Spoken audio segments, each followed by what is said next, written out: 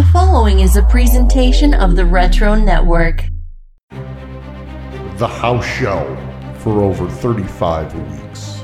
The revolutionary force in retro sports entertainment podcasts. Ladies and gentlemen, the Retro Network and the House Show proudly present to you this spooktacular time. Let's welcome the Trios Tag Team Champions of the world. The Master Library, Kevin Straight Out of Hellions. Sweet Maddie, Trick or Treats. And the Educator of Exorcisms. Collectively known as the Haunted House Show. Enter at your own risk.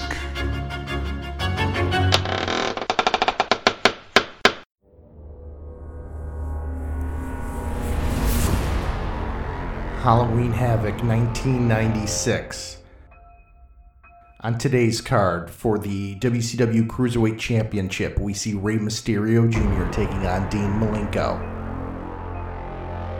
Eddie Guerrero battles Diamond Dallas Page. Jeff Jarrett takes on the Giant. Syxx battles Chris Jericho. Lex Luger takes on Arn Anderson. Steve Mongo McMichael and Chris Benoit take on the Faces of Fear for the WCW World Tag Team Championship. In our co-main event, Harlem Heat battles the Outsiders. And in the main event for the WCW World Heavyweight Championship, Randy Savage takes on the champion, Hollywood Hulk Hogan.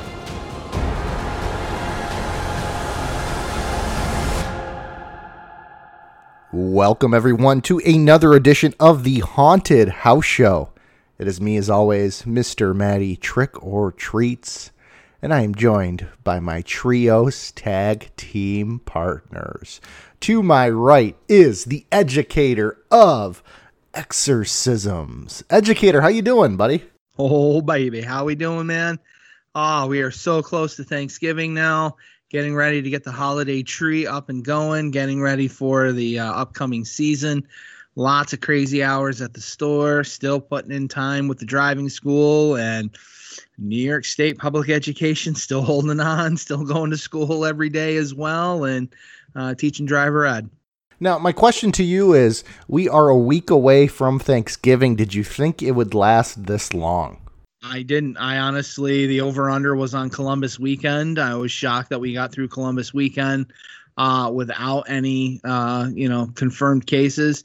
As of right now, the school district I work for still does not have any confirmed cases of either active students coming to school or even remote students. But districts all around us, they're having pop-up clusters here and there, and counties not too far away are already in the motions of shutdown and doing all remote learning until Christmas or until January. So I honestly think it's going to be a matter of time before it happens. Yeah.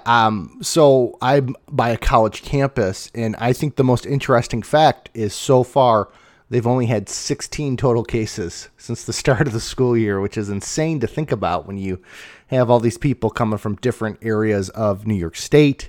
From out-of-staters, everything like that. Only 16 cases when you have, 12,000 people coming in and mingling and living on campus, going to parties, stuff like that. I'm sure they're still doing parties and whatnot. So very, very fascinating. And to our left, Mr.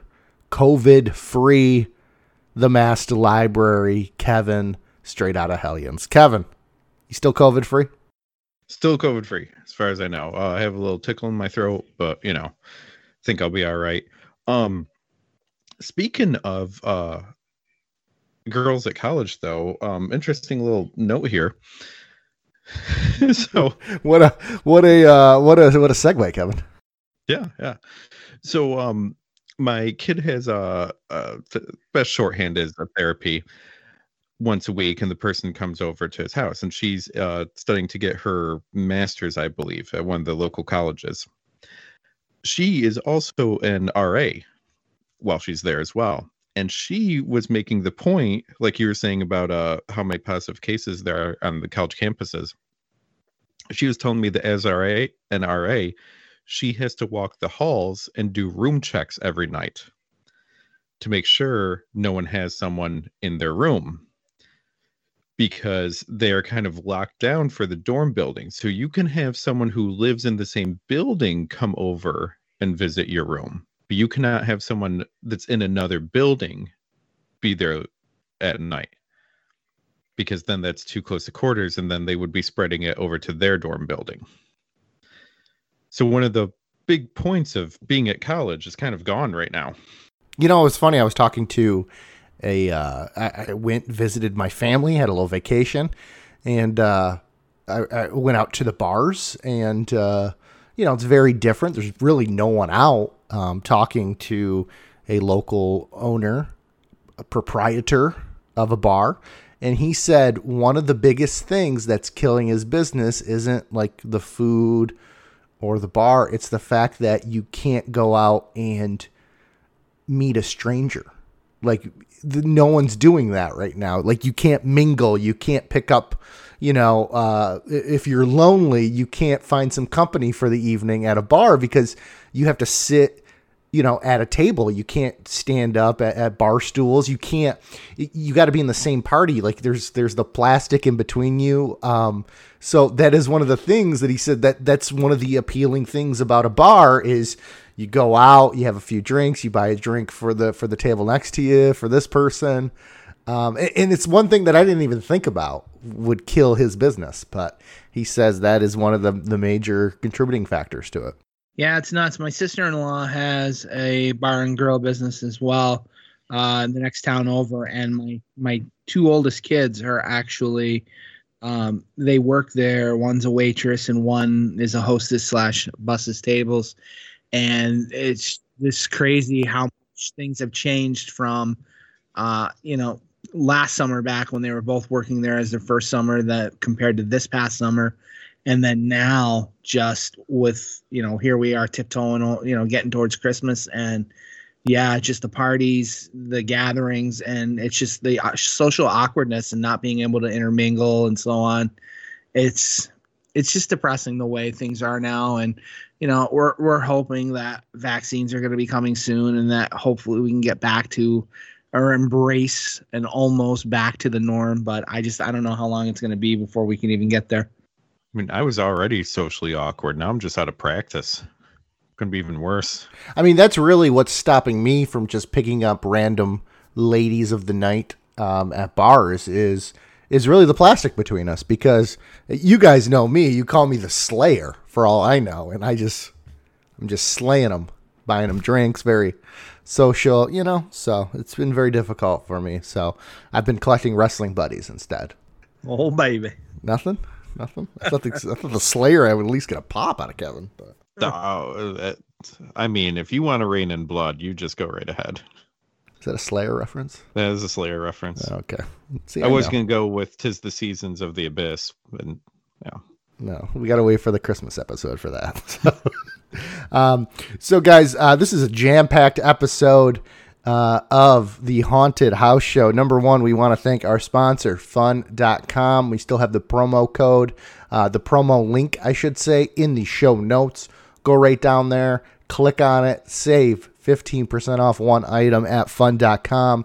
You guys are probably, if you're like me, maybe have started your Christmas shopping. It is like 4 weeks away, as crazy as it sounds, 5 weeks away at this point. So, and I know for me working retail, it'll be here in no time. So make sure you're doing that. But we have a special announcement to make, and we're not making it right now. We're going to make it towards the end of the show, because what we planned on doing, once again, the house show, the Haunted House Show, is bringing things to life, okay? In this pay-per-view, a certain someone mentions a certain something. That's right, he does. And we've been talking about this. I didn't realize when I said, oh, when should we announce what we're doing for a future episode or episodes?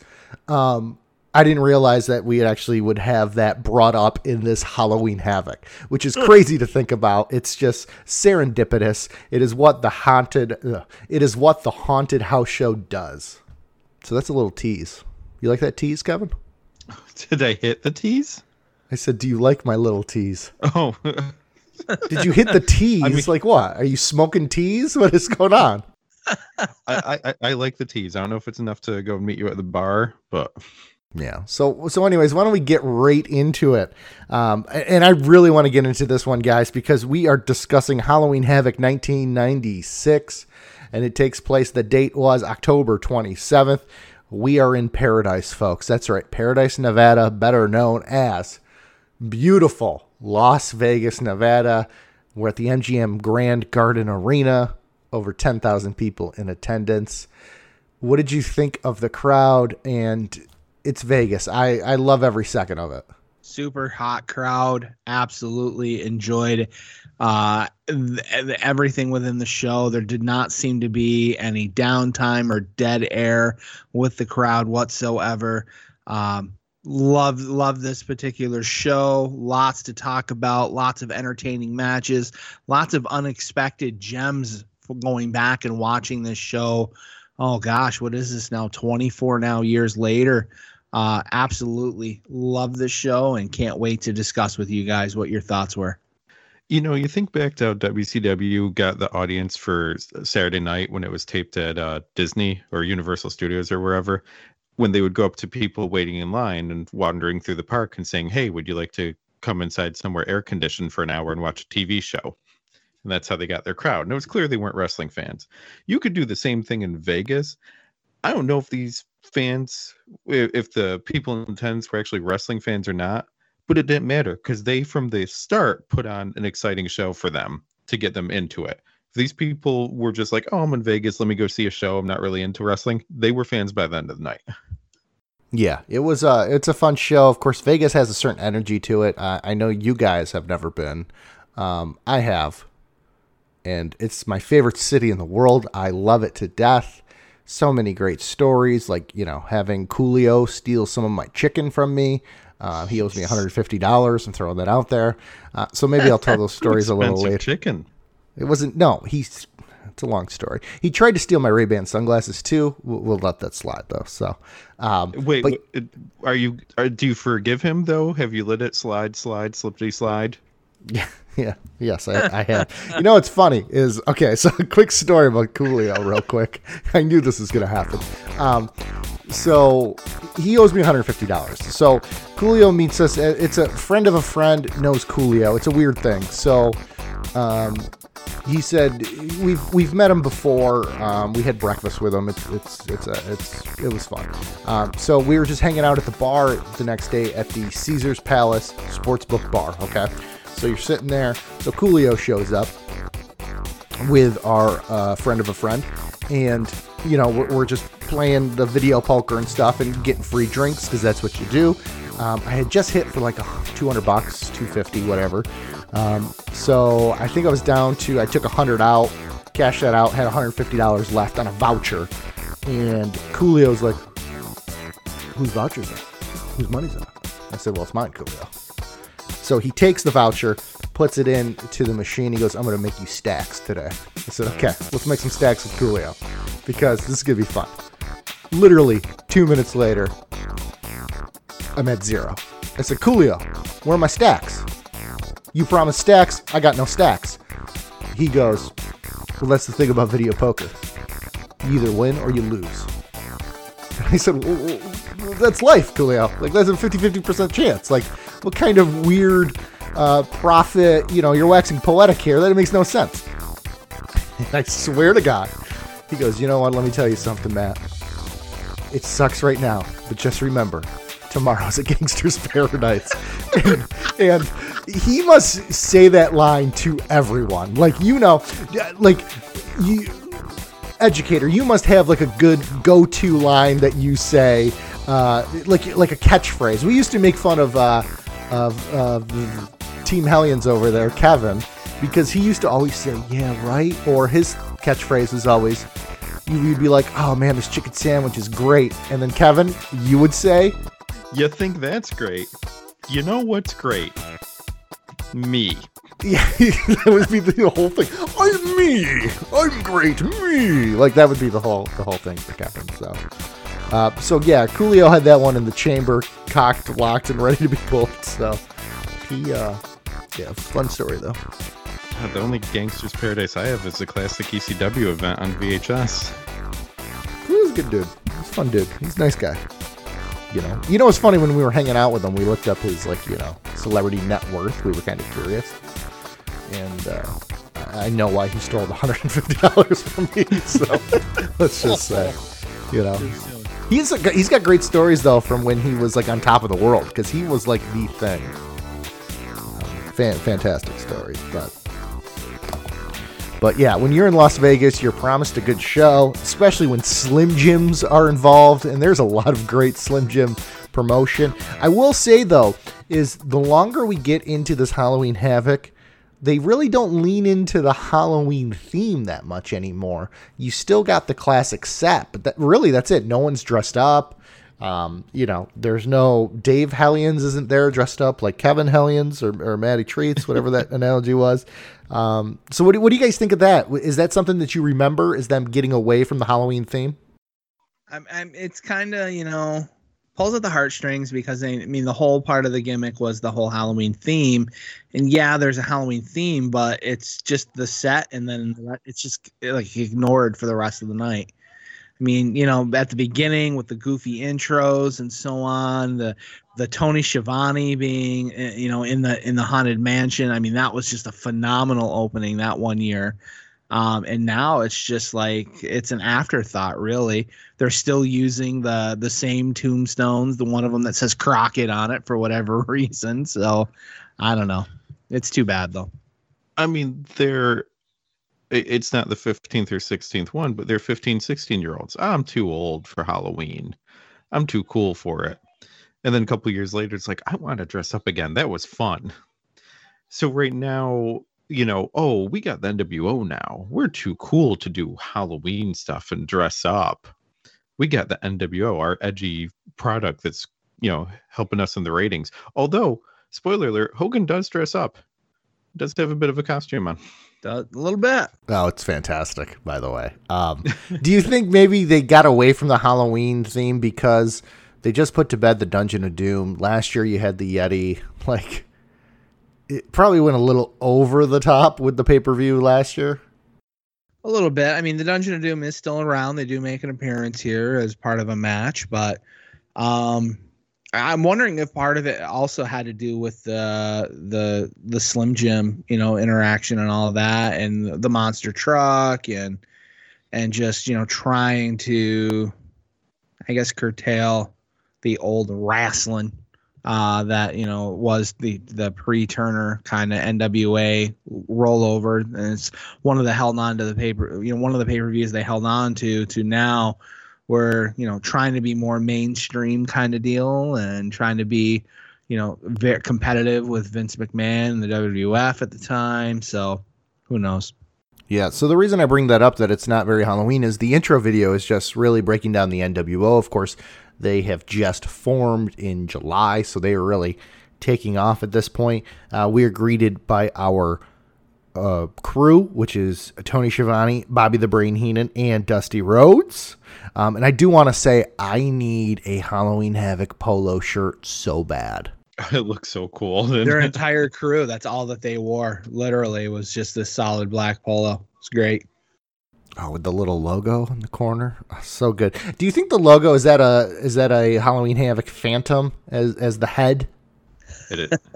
It is now. It is now. So we get right into our first match of the evening, and I'm so happy that we finally got the cruiserweight division. We get a lot of great work rate. We have Dean Malenko taking on Rey Mysterio Jr. for a cruiserweight title match, and they add Mike Tenay to the call here. So it's good to hear the professor. So what did you guys think of the first match? Way to get us started, huh? Oh my gosh, for an opening match, fantastic action back and forth between these guys, really highlighting this new division, the Jumpstart division that had started earlier in the year. Fantastic chemistry between Dean Malenko and Rey Mysterio Jr. Love the fact that Mysterio's coming out to the music that he had was what Zodiac's music was last year during his match when he got squashed by Macho Man in that like 2-3 minute match. Just a fantastic opener, great back and forth action between both. They come out and I was worried how much time they're going to get. Like next pay-per-view is the big cruiserweight match we've all been waiting for. But I think back to last time with Sabu and JBL. Jeez. Sabu and JL. How was that Sabu and JBL match? Oh, it was a slobber knocker. Was that a one night stand 3? Yeah, there's a thumb to the eye and a thumb somewhere else during the match. So Sabu and JL had 0 time. And I'm like, oh, geez, I hope Dean and Ray are given time. If they're given more than 3 minutes, they could have a hell of a match. And damn, if they weren't given plenty of time and had a hell of a match. Yeah, so why don't we get right into it? Educator, question. Are you going to break this one down, or are you going to hot tag it to Mr. Hellions? Oh, we're definitely breaking this one down. I enjoyed this match a lot. We see Dean Malenko. All right, we see Dean Malenko coming to the ring. He's carrying a mask that he had stolen from Rey Mysterio. It must be on a previous episode of Nitro or maybe Saturday Night. Rey Mysterio comes to the ring wearing his Cruiserweight Championship gold, coming out to the same music that was the Zodiac's music from the previous year. So we're doing a little bit of music recycling. We have referee Mark Curtis, who was Brian Hildebrand and from Smoky Mountain Wrestling. He is now part of WCW staff and is now one of the referees for WCW programming. So the start of the match, we see Dean Malenko attacking Mysterio from behind. We end up getting a belly-to-back suplex to start the match, and we get a quick 2 count. We see a waistlock takedown and a Texas Cloverleaf attempt by Dean Malenko, but Mysterio was able to roll out and escape. We see lots of back and forth reversals, twists, and arm drag takedowns back and forth between both men. We see Mysterio hitting a springboard drop kick and then a somersault senton over the top rope as Malenko was on the floor. Back in the ring, we see Mysterio hitting a cradle-like victory roll for a 2 count. Malenko ends up doing a standing vertical suplex attempt, but instead of dropping back, he kind of tosses Mysterio's body over the top rope where his legs end up crossing the ropes. We got a pretty decent crowd pop for that, that momentary drop of Mysterio's body across the rope.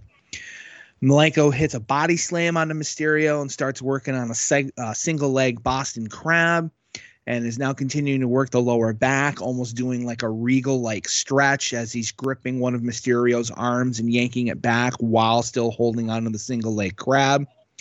We see Malenko hitting a belly-to-back suplex off of the second rope for a 2 count. We see Malenko working on basically almost like a reverse triangle choke with his legs, more like a headlock kind of deal, as if he was like sitting on top of Ray's shoulders and riding his shoulders, but this is mat work on the ground. We see Malenko hitting a delayed standing vertical suplex onto Rey Mysterio for a 2 count. Mysterio sneaks in an inside cradle roll-up out of nowhere, only gets a 2 count from referee Mark Curtis. Malenko now starts working on the back again with a camel clutch, like chin lock on Ray Jr. Malenko ends up hitting a tilt-a-whirl backbreaker after Ray was rebounding from an Irish whip into the ropes. We get a 2 count after that tilt-a-whirl backbreaker. Mysterio gets Irish whipped from Malenko, and Malenko ends up catching him in a sleeper hold, and then he does a body scissors to bring Rey Mysterio down. The referee does the 3 arm drops to see if Mysterio's out cold, but Ray is able to battle back before the 3rd arm drop. Malenko then hits another standing sleeper hold after Mysterio escapes from the first one. They eventually get back to the mat, and the referee repeats the spot of the 3 arm drops. Mysterio again escapes after the third. He battles back, and he ends up hitting the ropes, only for Dean to essentially bury a stiff knee into Mysterio's gut. And Mysterio does like a forward front flip bump as a result. Malenko hits an amazing looking like snap release Northern Light suplex, and then follows through with a pinfall attempt, but still only gets a 2 count. Both men end up climbing the turnbuckle from the outside apron, and they end up punching each other, and they both fall back and crash and burn onto the floor. Both men eventually crawl their way back into the ring. Ray hits a springboard into a somersault senton, and then hits a maestro cradle onto Malenko to get a 2 count. We see lots of reversals back and forth between Mysterio and Malenko. At one point, Mysterio essentially hits like a Backlund Bridge like cradle roll up for an unsuspecting 2 count. Malenko just barely able to escape. We see another standing vertical suplex by Dean Malenko, kind of a delayed suplex again, with a snap drop down 2 count from referee Mark Curtis. Malenko is hit by Mysterio with a twisting corkscrew senton from the second rope out onto the floor. Mysterio attempts to do a reverse pop-up power bomb, but Malenko is able to or tries to escape, but then Mysterio ends up hitting a Hurricanrana onto Malenko for a 2 count. Mysterio does an apron springboard towards the top rope for Malenko to basically catch him and do a sit-out power bomb, and that got a huge crowd pop. Again, still only for a 2 count. Both Malenko and Mysterio are ended up climbing onto the corner turnbuckle. Malenko ends up catching Mysterio in the gut and does a gut wrench power bomb from the second rope back into the ring for the 1-2-3 pinfall, and new cruiserweight champion Dean Malenko won an absolutely stellar match back and forth, probably the best opening match we have seen so far. Also going to be perhaps a contender for our top 5 at the end of the night. If I had to read my notes for this match, it would end with top 5 discussion ? So I'm with you in there. So you two being the video gamers and me not being one, am I correct that at some point there's something called like a physics engine or something like that? So your character would move kind of like you would move in real life. So wouldn't it look awkward? Is that something I've heard of at some point? I mean, every game has like physics engines. That's the thing. Like every game does. But yeah. Like Super Mario Brothers did? Yeah. Every game has a physics engine of how floaty. I'm not going to get into it. But yeah. Okay. Well, my overall point is it's like someone put logic into wrestling for the way that these guys are moving. Like, Dean goes to lock on a sleeper, but it's not just a sleeper that we've seen 100 times before, and let's just stand there, and Ray's arm gets dropped twice, and then the third time. No, he doesn't do that. He locks his legs around, goes back, and is just taking him out even more, and it makes sense. That makes so much more sense here. And if you did that now, or even a couple years after this, people be like, well, it's the MMA influence. That's not even what it is. It's Dean Malenko and Rey Mysterio being like, okay, we've wrestled hundreds of times. We know each other. So to go out and wrestle an ABC by the numbers match makes no sense. Why would you go for a move that I know you're going to go for and I can counter? So everything seemed like fresh for this match because they're so familiar with each other. Okay, I can't do what I usually do against someone else because this guy knows me, so let me do other moves instead. Like, it starts out so fast, and then once Dean gets control, he slows it down completely. What? I don't have to do crazy stuff. I just got to ground him. I've wrestled him before. I know what I got to do. And Dean just controls it for so long. The crazy thing was, I was like, I don't know, 5-10 minutes into the match, I'm like, Dean Malenko hasn't broken a sweat. He looks completely fresh, and they've had a hell of a match already. I was just stunned by it. The match ends up being so good that Bobby Heenan completely drops his character for a moment and just is like, this is a hell of a match. Yeah, absolutely. Not heel face, nothing. He was just like, wow. How many matches had he probably seen at that point? Tens of thousands at that Right. point, and to impress him, you've done something good. I was just stunned by it. I'm like, oh my God, I forgot how good Ray was healthy. I totally forgot how good Dean was, because he didn't get to do much when he came over with Radicals, really. Right. But oh my gosh, it was just stunning. I'm like, I just need to stop everything I'm doing and watch this match. Like, not watch it and try to do something else, watch it and do notes, whatever. I just need to watch this. I was in awe. That's something, when Treats is talking to random girl on Tinder and she's like, oh, you like wrestling? Show her that match. Right. You think that this one would be your match, Kevin, that you show? So, because we've actually thrown around the idea of, and maybe we should end up doing this, making a list for the run-in of matches you would show someone that's not a wrestling fan to get it into, because there's a little bit of the story, obviously, with getting the mask back and different things like that. But athletically, I mean, it is a great match, without a doubt. It's a new style, a new category that we in the United States at the time were just not so much exposed to. I mean, AAA and CMLL and Mexican wrestling. I mean, this is their bread and butter. Japan, we got Jushin Thunder Liger, who we've gotten little spurts of here and there, making trips to the United States. But I mean, while was a phenomenal talent, I mean, he certainly was not the only one from Japan that was putting on this kind of style of match. And so because we've had such limited exposure, and now WCW is putting forth the effort to try to mainstream this kind of style of wrestling, they're just creating this new niche, and fans just ate it up like crazy. Yeah, and my notes also say awesome match, top 5 ? So I got a feeling that'll be on our. We will be discussing that a little later in the show, but let's follow that up with Lee Marshall interviewing Double J Jeff Jarrett in full Double J gear. Really, I thought that was a little fascinating. How I'm going to guess this is why the WWE now is so controlling over their characters. To me, it was jarring to see really Jeff Jarrett as looked like the Double J character that he was at the early In Your Houses. It's a weird timeline in that. So this is, of course, October 96.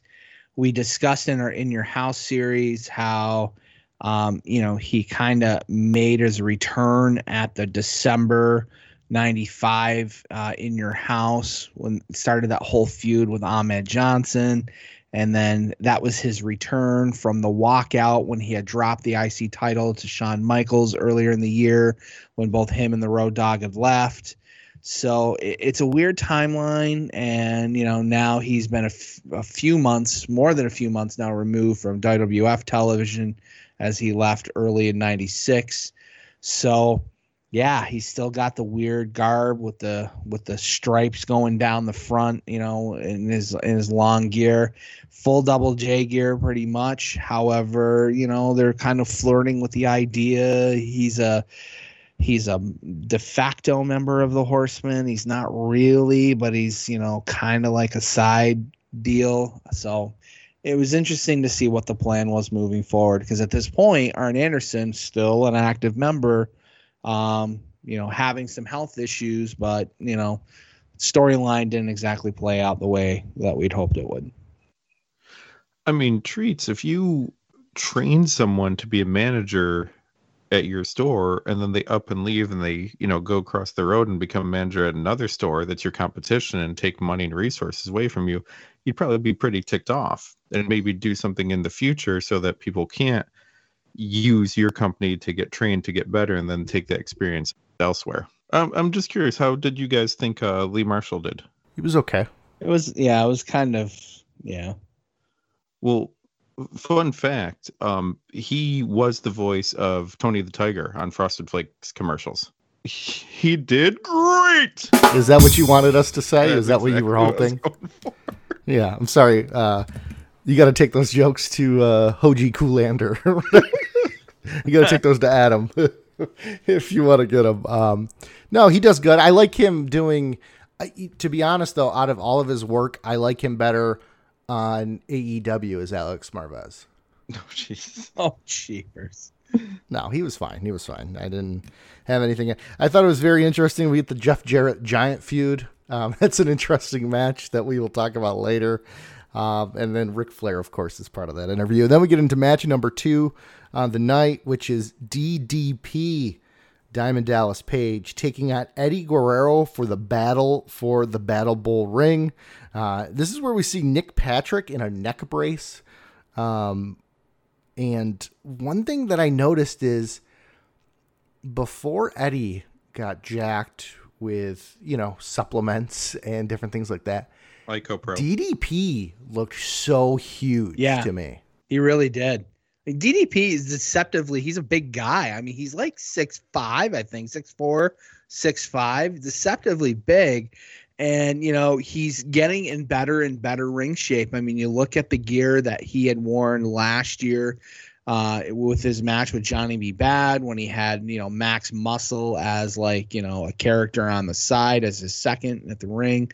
And now he's coming and he's got just a different similar. He's got the long pants, but he's no longer wearing like a bodysuit, body vest kind of deal. It's just a vest that he takes off. And yeah, DDP looks just physically very impressive in this match. I mean, DDP, like a lot of the feuds we're very familiar with, Scott Hall, Kevin Nash, even when he went into WWE, it was with Undertaker, all guys equal or bigger than him. So you don't really notice how big he is until a spot like this, where you're like, oh my gosh, he almost dwarfs Eddie. But then the moves he does and the chemistry he ends up having, and usually the heel would call a match like this. I honestly think Paige went to Eddie and was like, show me what to do. I've never wrestled anyone like you before. Yeah. Call the match and let's do this. Right. Trying to make the most of his minutes with somebody that he knew. I mean, Paige knew his position. He knew he was still green, new to the business, newer to the business in terms of active in-time ring work. And he knew he was working with a renowned individual that had a phenomenal following, a family dynamic and history that just decades and decades of experience. So Eddie Guerrero did fantastic. I think, and I don't know what your guys' thoughts. Do you believe Eddie got injured the way he sold the diamond cutter at the end? To me, it looked like he was holding on ribs, like he had gotten hurt from that power bomb spot earlier in the match. It definitely seemed like they shuffled around some stuff so the camera wasn't on the ring, and so they had time to get him out of the ring. Right. At the end. Yeah, it was a very odd ending to the match, which otherwise was a really good match. The ending just kind of made it fall flat for me. But Educator, why don't you go ahead and break this one down for us? So at the start of the match, we're seeing DDP working a wrist lock and then working down on the shoulder of Eddie Guerrero. We see Eddie Guerrero with a hip toss and then an arm drag takedown to DDP. He works on a headlock takeover and gets a quick 1 count from referee Nick Patrick, who's, like we've said or mentioned already, he's in a neck brace, but somehow working as one of the 2 primary referees for this show. We see Eddie reversing DDP's multiple escape attempts, and he ends up holding onto that headlock to continue to work on the mat.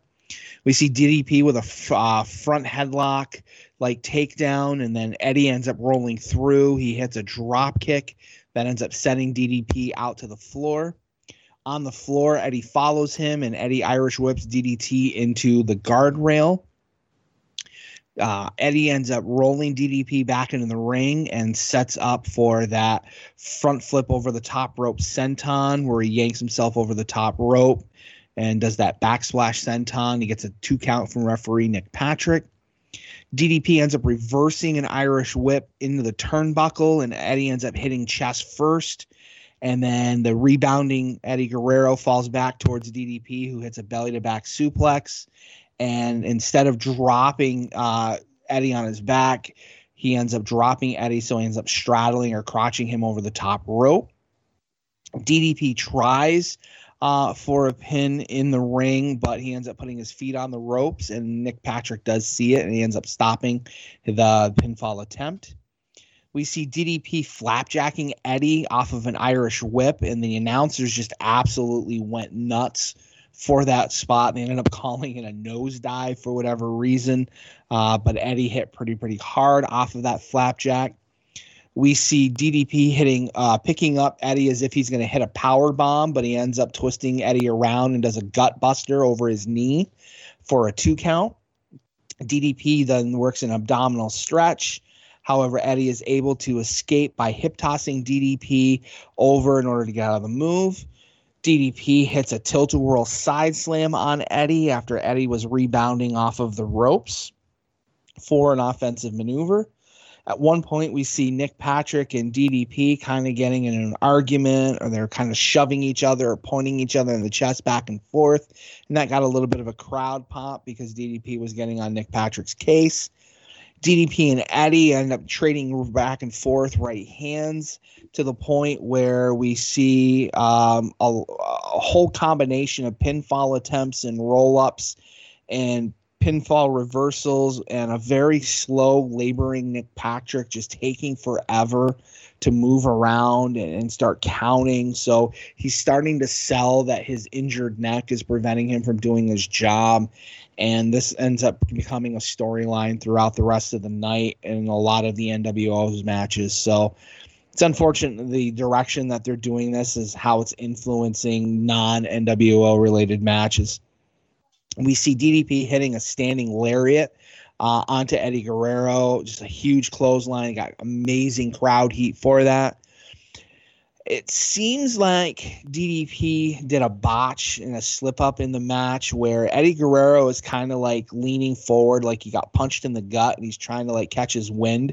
And DDP ends up attempting to do a knee lift or a boot, but Eddie just stands up slowly. And it's like he swung his leg, DDP, for a miss and ends up taking a back bump. And it seemed very awkward. It looked awkward on TV. And he ends up getting DDP into the corner and climbs up to the second rope and does the mounted 10-punch count with the crowd counting. We see Eddie hitting a high cross diving crossbody off the top rope over the post towards DDP, who has now had rolled out to the floor. We see DDP hitting a pile driver like pickup, only to do a front flapjack.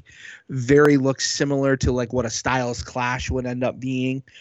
He ends up doing getting a 2 count from referee Nick Patrick. We see an amazing sit out power bomb that DDP does. He throws Eddie into the ropes. He picks up Eddie for a twisting power bomb, a sit out power bomb. He gets a 2 count from referee Nick Patrick. And I believe this power bomb caused some kind of injury to Eddie because the guys just go right to the finish after that power bomb where DDP locks a chin lock, to set up for the diamond cutter, starts jaw jacking into the crowd, and he hits it. And the way that Eddie drops, he's like holding his arms in front of his chest and his abdomen to try to like protect his body. But it was just a weird cold finish. Just he calls for the move and the flop to the ground for the diamond cutter to the canvas. It looked botched. It looked awkward, but DDP scores the 1-2-3 pinfall and wins the match. We've complained quite a lot, especially this WCW run, of screwy endings to matches. Not at all what this is. Accident, slip up, miscue, timing, whatever. So it is completely forgivable, whatever did happen. And, I wouldn't take anything away from match 4. Talked when we get started about the familiarity and how good the match was and everything. I was very nervous towards the beginning of the match that it was going to become the Nick Patrick show and take away from Page and Guerrero. And it came real close to putting Nick Patrick's story ahead of the action, but then they dialed it back. It's like, oh, thank God, because they were having a hell of a match. I didn't want it to be involved in the storyline. I love Paige trash talking people. I very much appreciated him calling Eddie girlfriend when he was trying to pick him up and do stuff. But correct me if I'm wrong, weren't the announcers saying we had no idea where the ring was the entire time? And then it turns out it's in Nick Patrick's pocket. Yeah, it was weird. Bobby Heenan had mentioned in the match that, from the Clash of the Champions, that when he stole the ring from Eddie and took possession of the ring, that Paige was claiming that he himself did not know where the ring was. But then come the end of the match, Nick Patrick had access to the ring and ended up handing it to DDP. It was weird. I mean, the funny thing is with that interaction and Nick Patrick shenanigans later in the night, if I'm watching all this fresh, I'm assuming Diamond Dallas Page is next to join NWO. I absolutely would have thought so based on his interaction with Nick Patrick in the ring for this match. We know what happens, but I would have been fooled by the storyline. Speaking storyline, great long-term planning with the Nick Patrick thing building up to the main event. So we follow that up with Mike Tenay interviewing the Macho Man, because guys, it's not a Halloween Havoc if we're not giving away some monster trucks here. Right. There is a Slim Jim giveaway for a street legal monster truck. Oh yeah. Now guys, the woman that wins, Joe McCallick from Romulus, Michigan. Please tell me you looked her up on Facebook. I looked her up. I can't find anything. I wanted to see what the street legal Macho Man Slim Jim vehicle looked like. I'm wondering if it was the vehicle that he ended up rolling out with towards the end of the... I don't know, because they said street legal, like you'd be able to drive it. That one I don't think you'd be able to drive. I mean, you can drive it, but... I mean, maybe you take the frame and put it on different wheels. Yeah, can you imagine? Because I want crazy. that. You still got the hat, though. I want to roll up in that, so... So then, you guys, you can also listen to Halloween Havoc radio broadcast on the internet. My question to you guys, was this like a podcast? What is going on here? Pre-calling it podcast. So, yeah, right. So was it a different audio feed, or do you think it was just probably the same feed of Bobby, Tony, and Dusty calling the show? It's hard to say. I really wouldn't know. I mean, to me, the easy thing would have just been an audio sync and just playing that audio from them calling the show, but maybe there were just two other people that were doing, your C-level announcers who were calling the show. Know what it probably was? It was probably the same audio we heard, but kind of like when you have the local person taking care of a national broadcast feed. So it was your three announcers, and then when they have like a downtime, it'll be like, you're listening to WCW Halloween Havoc on CompuServe. All right, Kevin. I'm calling on your powers, okay? Okay. We would like a new podcast on the Retro Network where we will find the archive of this audio Halloween Havoc and present it. Not where I was going with it, but all right. I mean, I agree. So repeat after me. Okay. I, Kevin Hellions. Kevin Hellions. I'm just putting it out into the world. Just putting it out there into the ether. That's not the words, but okay. So if it goes wrong, now it's like a butterfly effect. Something will go wrong. I'll have no arms like Ashton Kutcher. So, dear WWE Network, dear WWE Network, please release the Halloween Havoc radio version. Please release the Halloween Havoc radio version as an alternate commentary to the actual Halloween Havoc. As an alternate commentary to the actual Halloween Havoc show. I think that would be a great idea. I also think, too, that if they do, the WWE Network does eventually move their pay-per-views off and they go to, like, you got to pay an extra $10 to order them through Peacock or Amazon or whatever they're looking at, that they should have an audio feed with all their podcasts and stuff like that as part of the network. You put it into your player, you put your username, password. You can do all your Corey Graves shows, your Sam Roberts, Alexa Bliss. Right. Adam Van will only listen to the Alexa Bliss one. But they should include, if you could, all the 1-900 hotlines. Right. All of the audio commentary. I mean, how great would that be? That would be fantastic. Like when we were watching in your houses and they're like on the Superstar line talking about their match that just happened. Throw all those up there too. If they're still recorded. I mean, if you have them saved, that would be... Right. I also think, too, they should also digitize? Did you what? Digitize. Monetize. Oh, WWE will definitely monetize anything. They should digitize. Oh my God. Well, you're gonna. They should put the magazines. They should just put the magazines on the thing. Oh, absolutely. On the website. Fully agree with that. So moving on. Chris Jericho's in a chat room. Then we get Mike Tenay interviewing Dean Malenko. Then we get an NWO interview where they are in the crowd, and we got DiBiase introducing the Giant, and of course you got to have Virgil back there, or Vincent, excuse me. Vincent back there, and that leads to match number 3 on the night, which is the Giant taking on Jeff Jarrett with Ric Flair in his corner. What an odd match. I had forgotten the whole storyline. I had forgotten that Ric Flair had been United States champion, forgotten that he had an injury. I don't know if it was a storyline or if it was a legit injury. For some reason, to me, I believe it probably was a legit injury because they really pushed the United States title being stolen or taken away from Flair because the Giant had it, and then at one point they ended up shifting it over to Six. And Six was running around with it, which was weird because you would have expected him being like going after the cruiserweight title. And that was later on in like 97, I think, by the time he ended up having it.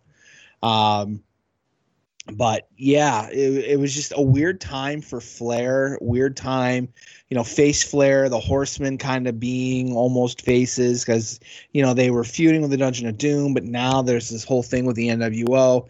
It's a weird time, but the commentary at least did kind of explain that the original match was supposed to be Flair versus Giant, but Flair ends up having a shoulder injury.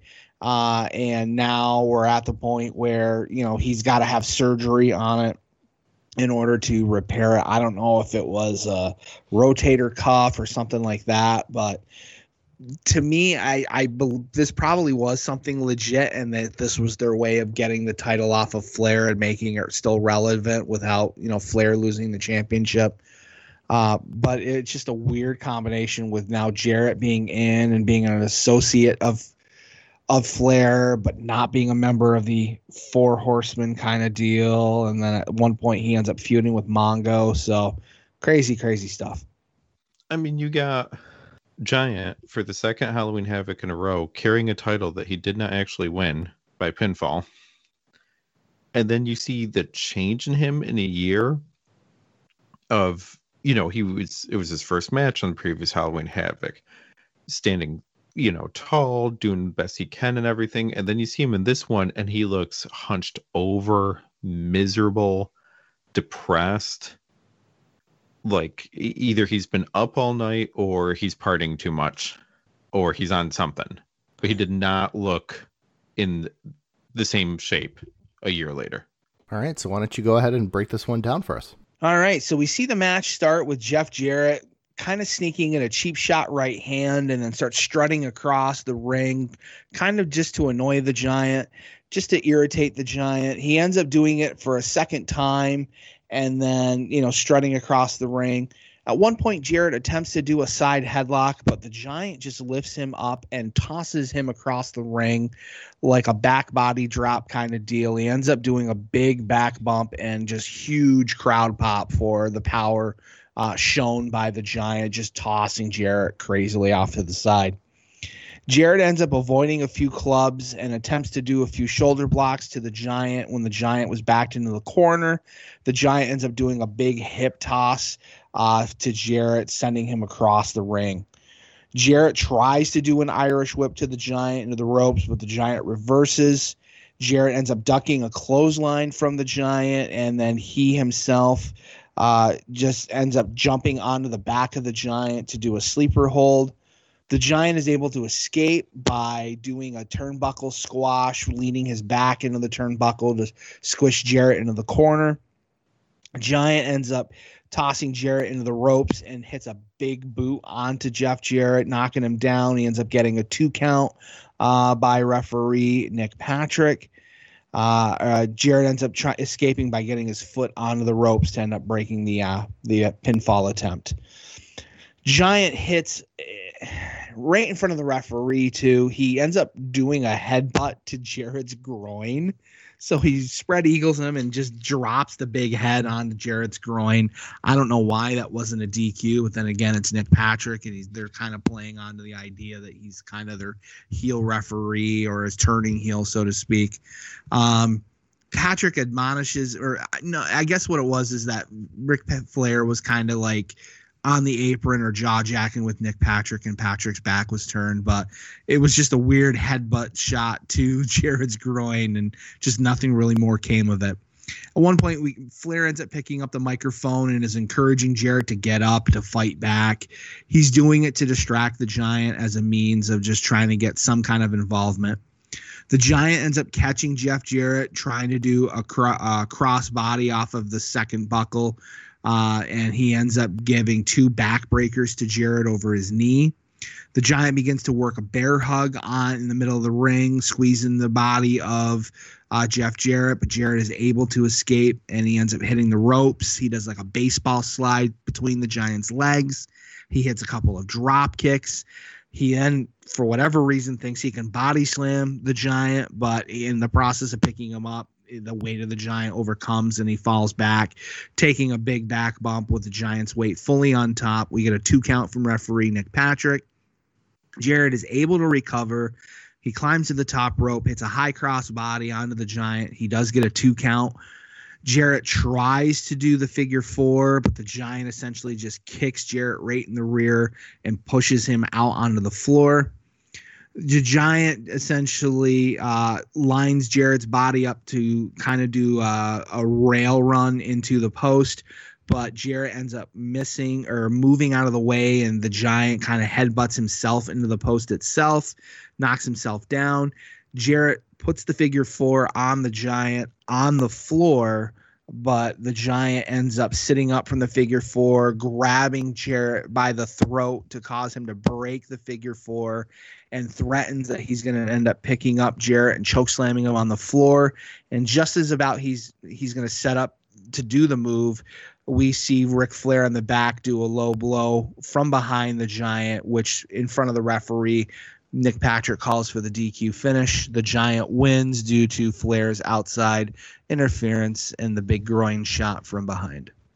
I was surprisingly impressed with Jeff Jarrett for this match. And I know we had matches, when we were doing our In Your House series that were good, but I did not expect him to carry Giant to, well, the ending was screwy, but to as good of a match as this was while it was going. Jared's got 2 kicks, like drop kicks right to Giant's face. I did not think he could get up that far. I'm wondering if maybe the storyline for a moment was, you're taking Flair's spot in the Horseman. Kind of like, Mr. Perfect was going to take Arn's spot. And maybe when the plan changed, Jared's like, well, that's it then.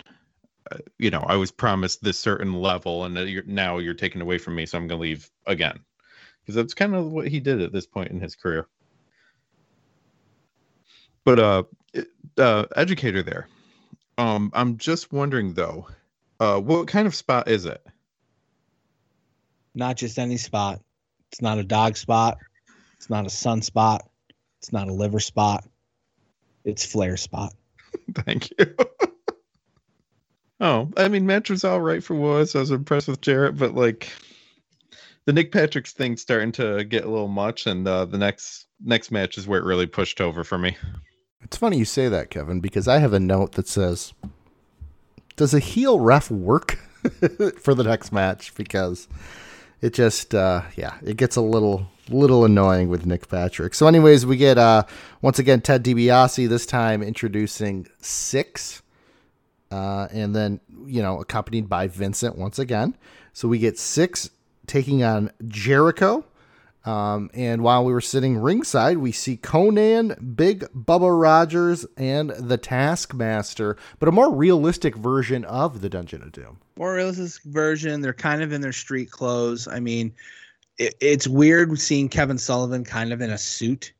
He's kind of dressed up, kind of more of like his backstage agent role. Conan is doing kind of the gangster rap clothing that he was wearing, and then Bubba Rogers with really, the leather pants, the black T-shirt. So kind of like their in-ring gear that they would have with this particular version of themselves as members of the Dungeon of Doom. Just the Taskmaster just looks so out of place. Just Kevin Sullivan in a suit sitting ringside just seemed weird. They look like guns for hire sitting at a bar waiting for someone to come in with a job for them. Like if you walked into a bar and saw those three dressed that way, you'd be like, nope, turn right around, leave. Never coming back here again. These are people just waiting to get hired to ruin someone's life. So when I saw this, it got me thinking. I was trying to figure out like how you can do a realistic Dungeon of Doom now. And I kind of have an idea for it. Is it called Retribution? No. Retribution, they are missing one. Don't get me started on Retribution because I could totally fix them in 2 seconds with one promo. But we're not going to get to that. I have to write the promo first before we get to that. No, easily they could just be like, oh, no one cared about us or was talking about us until we put the mask on. It's the Bane thing. Right. Until we started calling ourselves a funny name and then everyone is talking about us. No. I mean, that's what you do. Right. All right. So anyways. No, so just imagine Roman Reigns as the Taskmaster. Okay. Oh, in his current incarnation, like what he's doing with the Usos? Okay. He's the tribal chief, right? Yeah. So this is what we got to do. We got to get, it's almost like it's a cult leader, but they're afraid of him in a certain way. And that's how you can even get people to dress up as the Zodiac, as this, as that, as you got to put, like, can you imagine, like, the thing is you got to put your war paint on if you're going to look at me. You know what I mean? Like, you got to do this, you got to do that. And it's a realistic, like, mafia style, right. Storyline. And that's really what the Dungeon of Doom could have been if it didn't, but it was just way too cartoonish. Like, when I saw Kevin Sullivan here, with just the regular shirt and jacket, hanging out, I thought, oh, that's kind of a cool look. Like, I like the idea of him scouting, still doing the Dungeon of Doom, but really it's more, it's just a name and they're, a grittier mafia style biker gang, whatever you want to call it, just a gang, really. Yeah, I definitely see it. Yeah. No, I was thinking like, Dungeon of Doom, not that it's, we're cartoon characters, but you could even tweak it like a Sons of Anarchy thing in a way. Like that's just what we call ourselves. We're a family, we're a tribe, we're a group here. We're disciples of Apocalypse. Oh God. We're the DOA. The disciples of Doom. Let's get the Harris brothers back, Kevin. Huh? Let's get them back. No, thank you. So why don't we go ahead and break down Syxx versus Jericho with the always incredible heel Nick Patrick. This is a weird time for Sean Waltman. I mean, this part of his career with Sean Waltman, this is October 96. And I remember when we did the In Your House series, and gentlemen, help refresh my memory. Wasn't the February In Your House 96, wasn't that the diaper match that he had with Razor Ramon? So I'm pretty sure, because I remember the December In Your House, they had a tag match, him and Marty Jannetty, Razor Ramon and Marty Jannetty against Sid and 1-2-3 Kid, managed by DiBiase. So the February In Your House, I believe, was the diaper match, and then he was gone just a little bit after WrestleMania. So we got a few months off in between the downtime of leaving WWF and now becoming a member of the NWO. Waltman here, Sean Waltman, as a member of the NWO as Syxx, it's just weird. His ring gear is the old Lightning Kid. I mean, he's got lightning bolts on his ring gear. He's got black ring gear with gold and red. There's no mention of him being Syxx on any of his gear. So he's got like this generic wrestling gear on. And I guess maybe I'm so used to the bandana as being a part of, that's constantly, on his forehead, and him not wrestling with the bandana on. It's just such a weird year. And he looks, I'm not going to say he's fat or he's pudgy, but he looks a lot thicker than he was during his WWE run.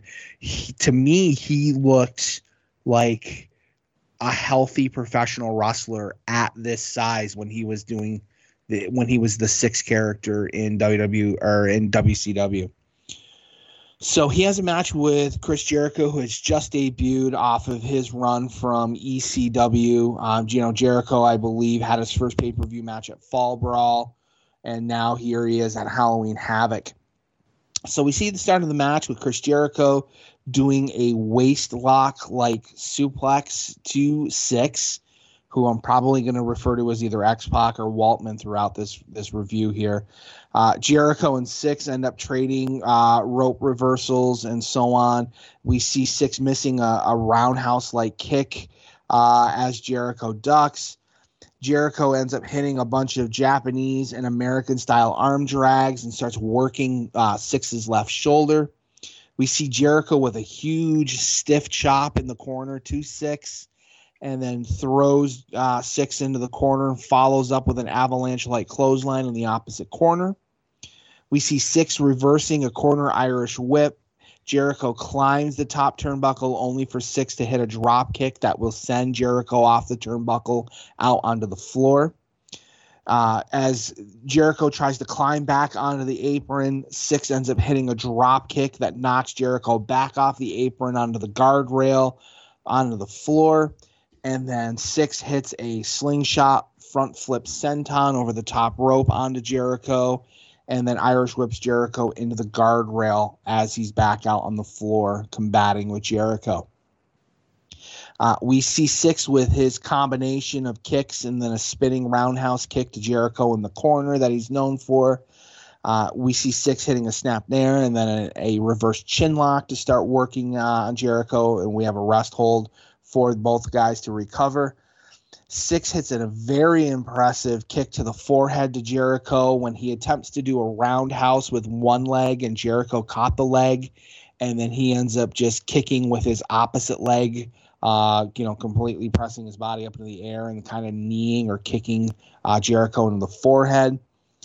We end up seeing Jericho making a comeback with a second win. He does a back body drop to Six. He does a spinning back kick to knock Six down to the floor. Jericho does his second turnbuckle springboard cross body over the top rope to Six, who's on the floor. Jericho then throws Six into the ring. He climbs to the rope and does a diving back elbow to Six. He ends up getting a 2 count from hurting referee Nick Patrick. Six ends up hitting a stun gun-like maneuver to Jericho where he drops Jericho's face and forehead in the corner turnbuckle. Six climbs the top rope and leaps off, but Jericho is able to hit an impressive drop kick as Six is coming down.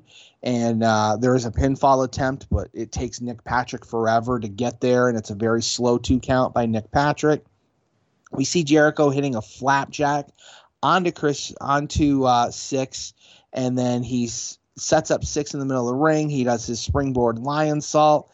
And by the time Nick Patrick got down onto the canvas and does a count, apparently it's a 1 count from Nick Patrick. So he's now selling that it's taking forever for him to do the count, that his neck is hurt.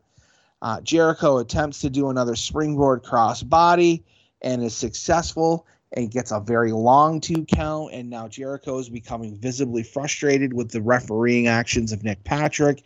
So as he turns his back to Six and starts jaw-jacking to the referee, and the referee selling that his neck hurts, Six is able to hit his big roundhouse kick that he's known for, and because it happened right in front of Nick Patrick, Patrick is able to get down and do his standard cadence 3 count for the win and of the match 6.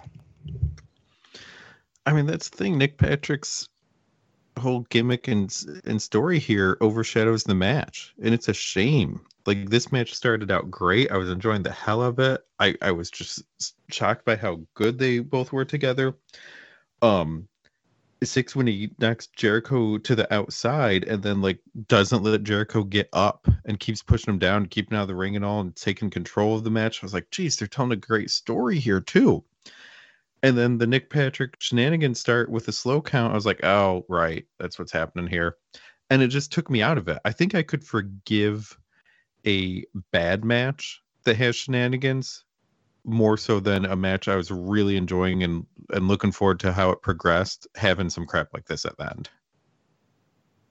But I mean, it makes sense to you. Jericho's new. You gotta get over 6 and then WO stuff. No, like I get it, but they didn't need to have a gimmick referee angle in this match. They didn't need anything extra. They could have just gone. Because when this match started, I'm like, oh my gosh, are we gonna have like maybe 2 top 5 discussions tonight or something? And then nope, all out the window. Yeah, it's unfortunate. So we followed that up with Mike Tenay interviewing Lex Luger. And for this note, I just have what a promo. This was by Luger, huh? Is this one of his better ones? I was more fixated on Luger's hair for some reason. Oh, it's in my notes for next match. Yeah. Oh, crazy. Did he stick his finger in a light socket? It was just crazy. He's got like Ultimate Warrior hair at this point. Yeah. He really does. I'll tell you what, though. Luger looked great. I'm not a body guy, but geez, the guy was cut. He was really, I mean, he was obviously. He got the best body in the business. Yeah, absolutely. I would say one without a doubt. Who would be your top? Okay, so let me ask you. Let me ask you, educator. Top 3 body guys. Rick Rude, without a doubt. I mean, Warrior was thick and was jacked, but I mean, there were cycles when he was on cycle, off cycle. It was so obvious. But Rick Rude was always known for body. John Morrison, without a doubt. He's just cut. He's thinner, but he's cut and he's just maintained throughout his career. Another one, and I would, it's kind of weird that I'm going to bring this up because you probably don't think of him as a body guy, but Chris Benoit was always shredded, always shredded. Bulldog as well. Davey Boy Smith, always thick, muscular, but certainly not like a Rick Rude, John Morrison. I was always impressed with Bulldog's physique. At least Bulldog's physique in his first singles run when he was doing the dreads. See, I'd throw Kerry Von Erich in there. Oh yeah. Good call. Like 95% great body. Yeah. Well, about a foot or so it's artificial, but whatever. I'm just very disappointed in you guys. Because you guys are forgetting. You're forgetting some people, but okay. Alexa Bliss, maybe. No, I was gonna say. I mean, you're talking about 3 body guys. I got a trio tag team champions that we can talk about. The educator, the library, the treats. We're the body guys. I think I am called the library because I'm stacked. I can't stand you tonight. I literally can't. They're great. They're great. You know what's great? Me. Speaking of great, let's just go with it's part of a complete breakfast. Me. Yeah, that's what he would do. It was so infuriating. I'd get so mad.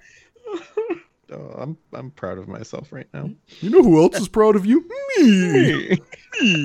You're gonna not do that. You're gonna do that, and you're gonna annoy your wife. You're bringing it back. Bringing it back, baby. It's retro now, so we can talk about it. So. That's right.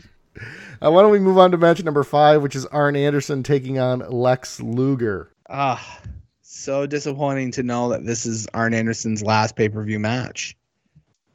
I'm wondering, I mean, do you know the story did that everything that happened with Anderson, the main story that I heard was that he's working out in a gym, a fan comes up and slaps him on the back like, "Hey, Double A, how are you?"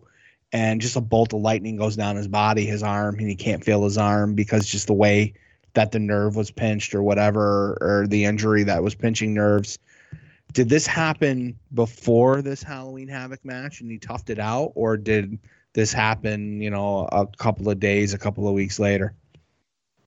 I mean, I have no idea where it lines up. I thought it was he was at the gym and he went to pick up his water and he couldn't lift it. No, with that arm. No, the stories that I've heard listening to his podcast is that he was at a gym working out and he was having issues and he was rehabbing and he thought he was making progress and things were getting better. But fan just, came back, or I don't know if it was a fan, a friend, or whomever, but somebody at the gym said, "Hey, I hadn't seen you in a while. How you been?"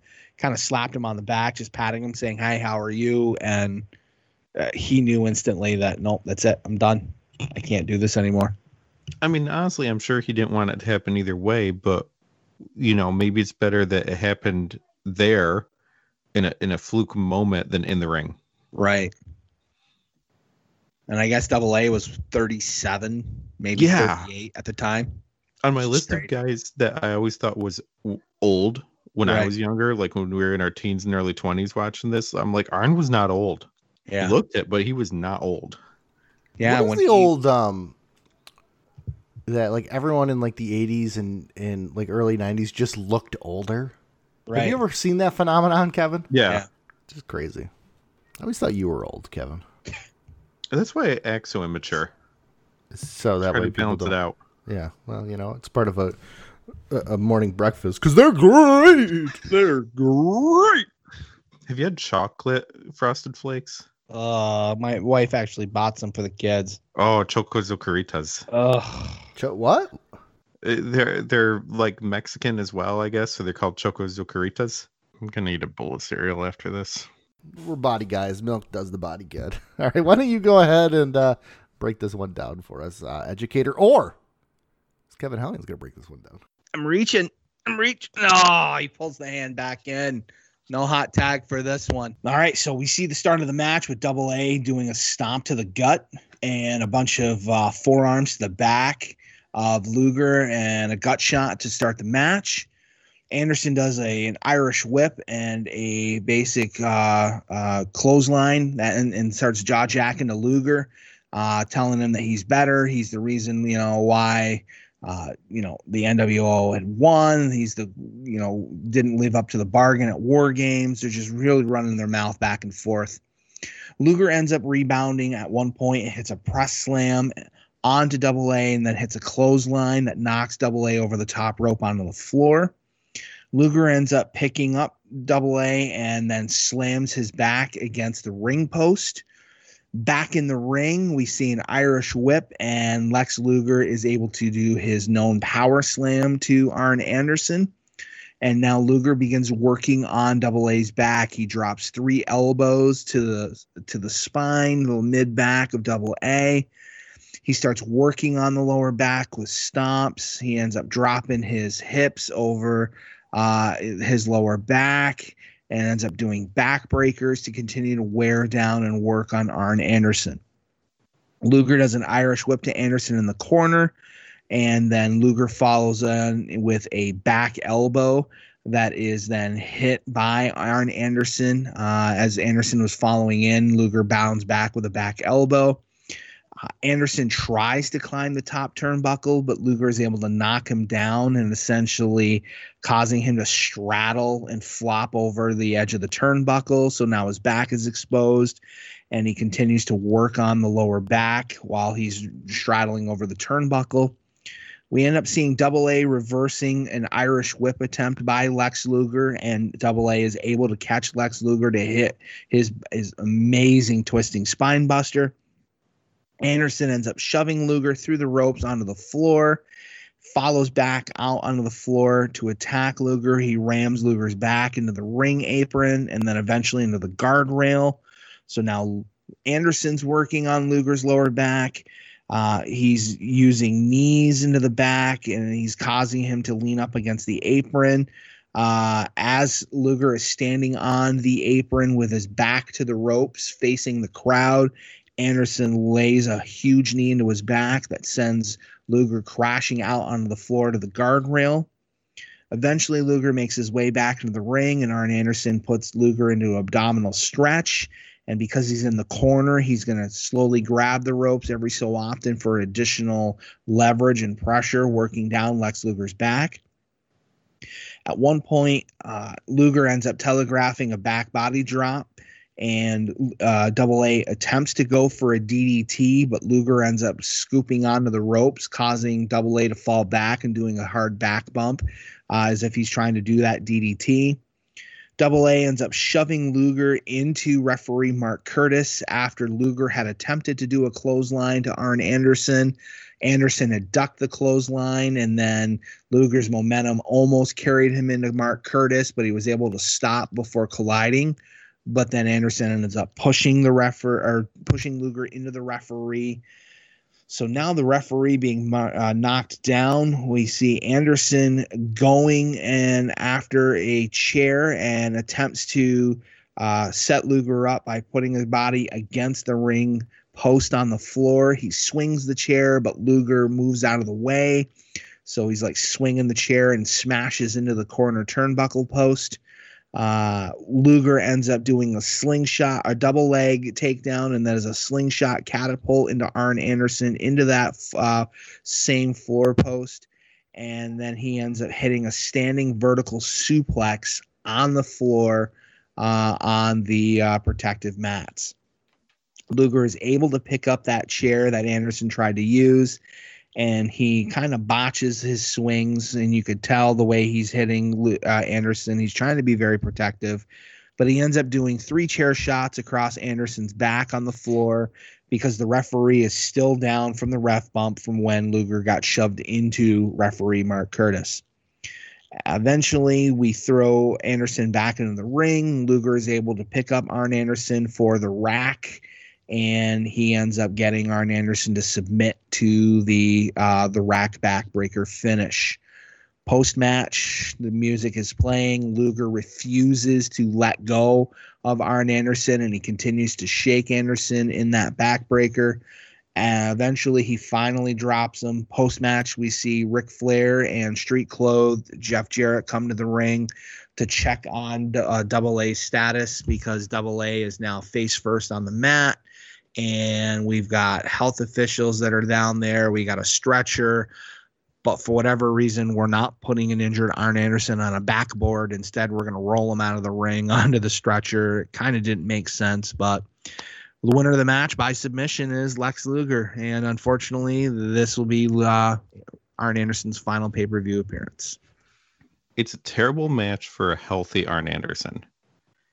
It is forgivable and okay for I want to go out there one more time.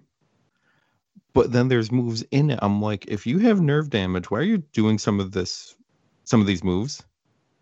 Like the torture rack, for example. Why? Why would you do that? Right. And I've never wrestled. I think it's just a mindset of I want to say I'm done on my own terms. And this is as close to my own terms as I'm able to do right now. So I'm going to go out there and have this match. But then, were either of you confused on who was supposed to be the heel and who was supposed to be the face? Yeah, for it was kind of the majority of the match. Yeah, the Horsemen themselves were kind of getting cheered like they were faces because they're coming off of their feud with Dungeon of Doom, and they're kind of battling against the NWO. So it was kind of weird. And then what was Luger's role in this? Because he was, Sting is no longer an ally to WCW, but he's supposedly Luger's friend. So, yeah, it was kind of weird. And again, the whole thing with Luger's hair kind of threw me off. So I don't know if this was supposed to be a gimmick change, personality change, or whatever.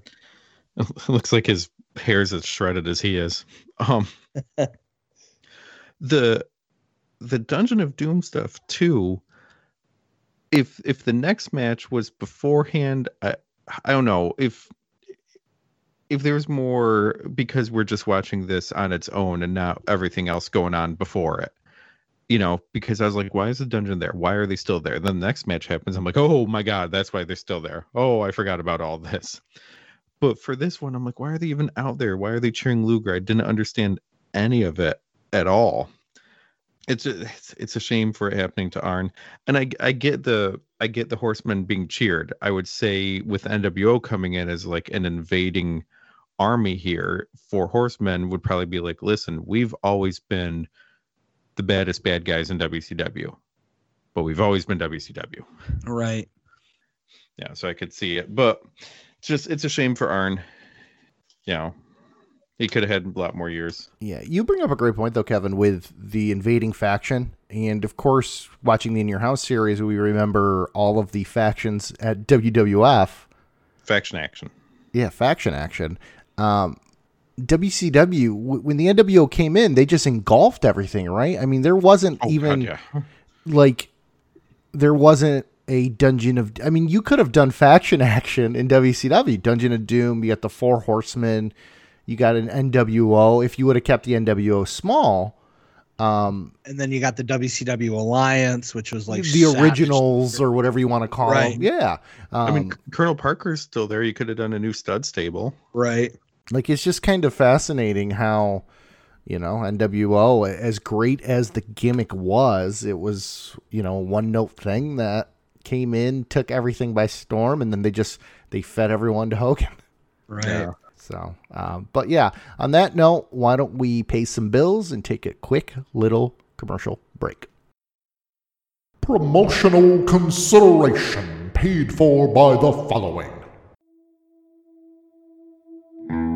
Are you ready to push yourself to your limits?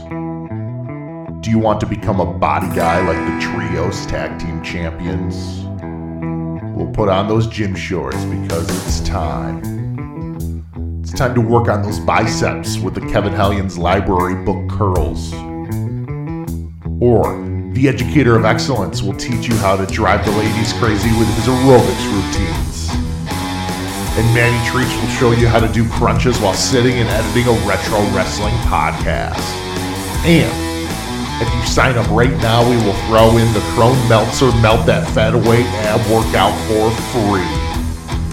So subscribe to the House Show Podcast and be the first to learn about this workout podcast coming to the Retro Network.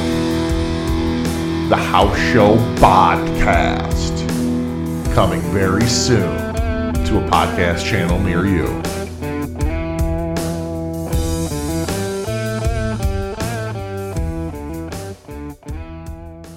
And we are back with Mr. Personality, Lee Marshall, and the WCW hotline.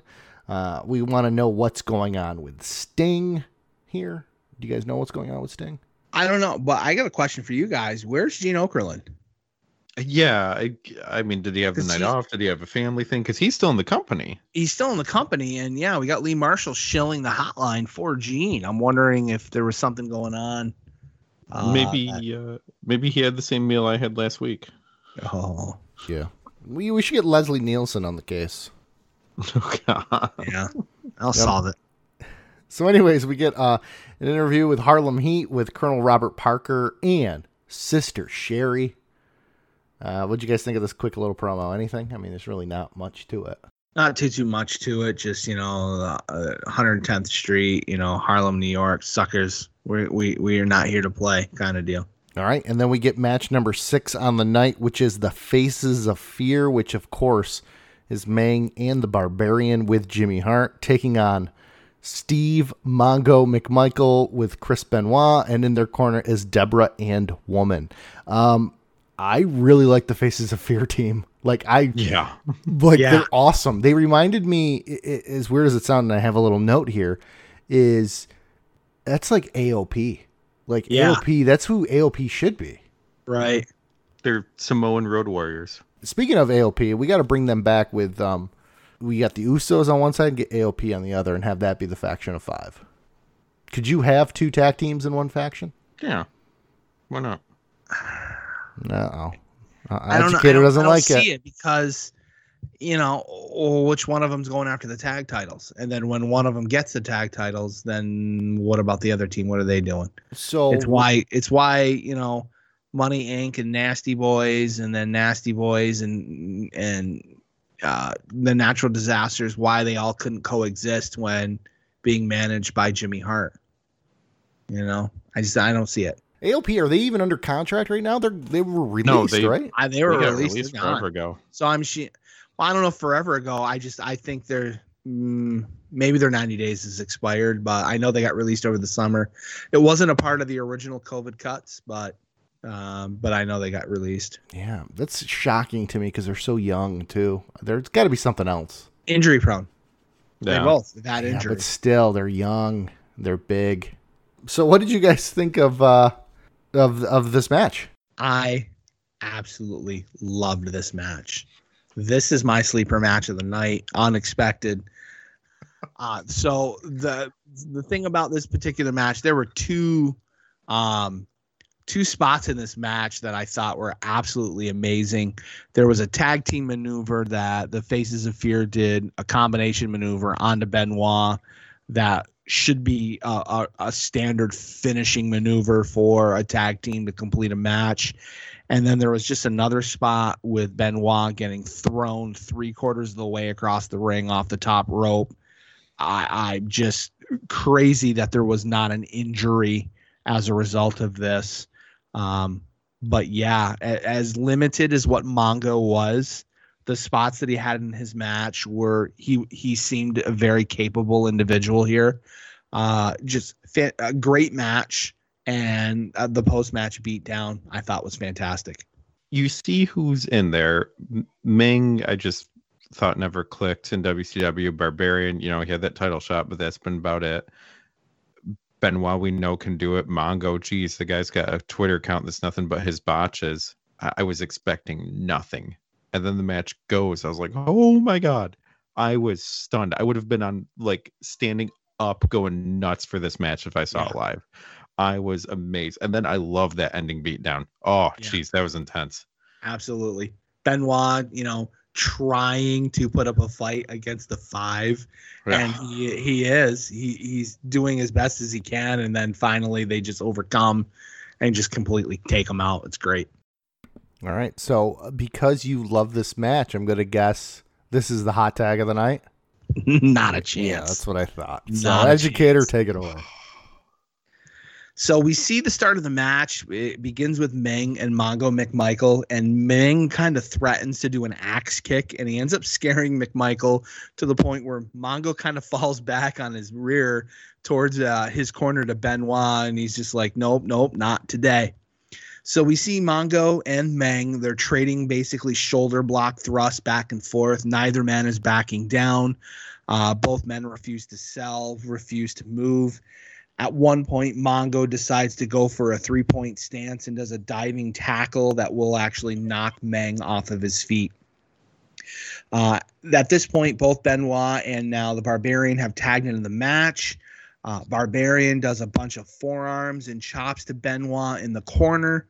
Benoit is able to rebound with a Northern Lights suplex onto the Barbarian and hold a bridge, and he ends up getting a 2 count from referee Mark Curtis.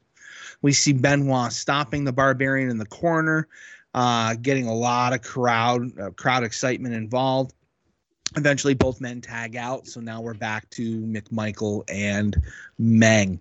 Meng decides to challenge Steve McMichael to a sumo standoff, and he's flopping his legs back and forth like he's Yokozuna. At one point, Meng decides to charge on Mongo with a flurry of chops to back Mongo into the corner. Mongo responds by doing a 2-point stance and roll arounds to end up doing a series of chalk blocks that will end up knocking both Meng and the Barbarian down. But then Meng and Barbarian are able to overcome McMichael and end up, working on him to keep him down to stop his offense. We see Mongo hitting an Irish whip into the corner off to Meng, and Mongo throws a great-looking drop kick. I'm shocked that I'm saying that, onto Meng. That kind of staggers Meng back into the corner. But then Meng ends up rebounding back and taking Mongo out. Then we see Benoit tag back into the match. And then there's a maneuver that I just thought is a great tandem tag maneuver that ends up happening, where Benoit gets Irish whipped into the ropes, and Meng kind of sets himself up like he's going to do a Dudley Death Drop, but instead he does a back body drop to Benoit. Benoit's flailing body then gets caught by the Barbarian, who then does a power bomb, knocking Benoit down to the center of the canvas. So he gets flipped by Meng into a power bomb. I just thought that was an absolute phenomenal looking maneuver, and that should be just a tandem tag team finish right there. Barbarian is now in the ring. He sets up Benoit into the corner turnbuckle, and he follows Benoit up, and now they are both standing on the top rope, and he ends up, the Barbarian does a belly-to-belly suplex-like throw where Benoit soars 3/4 to 80% across the ring on one of the biggest front flip bumps I have ever seen in my life. It was absolutely crazy, and I'm shocked that Benoit did not have any kind of injury, or at least apparent injury from that. He ends up coming back and does some more offense later on in the match.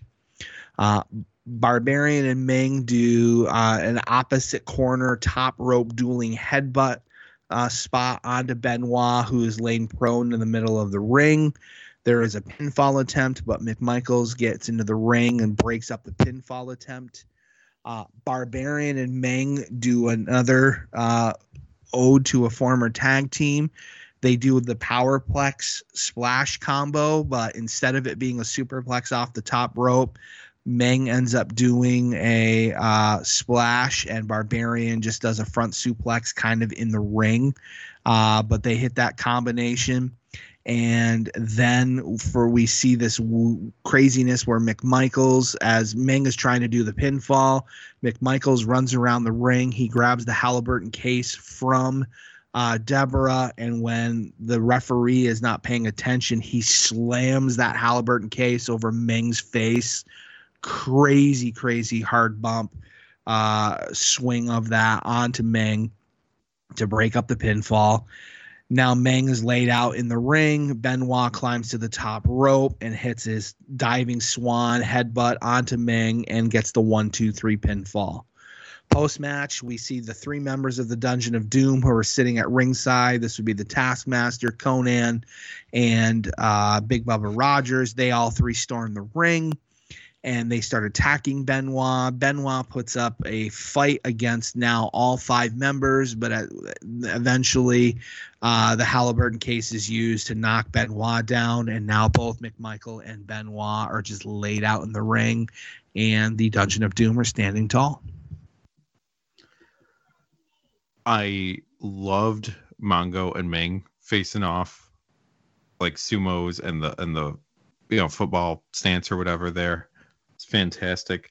You're right. I love that double team move.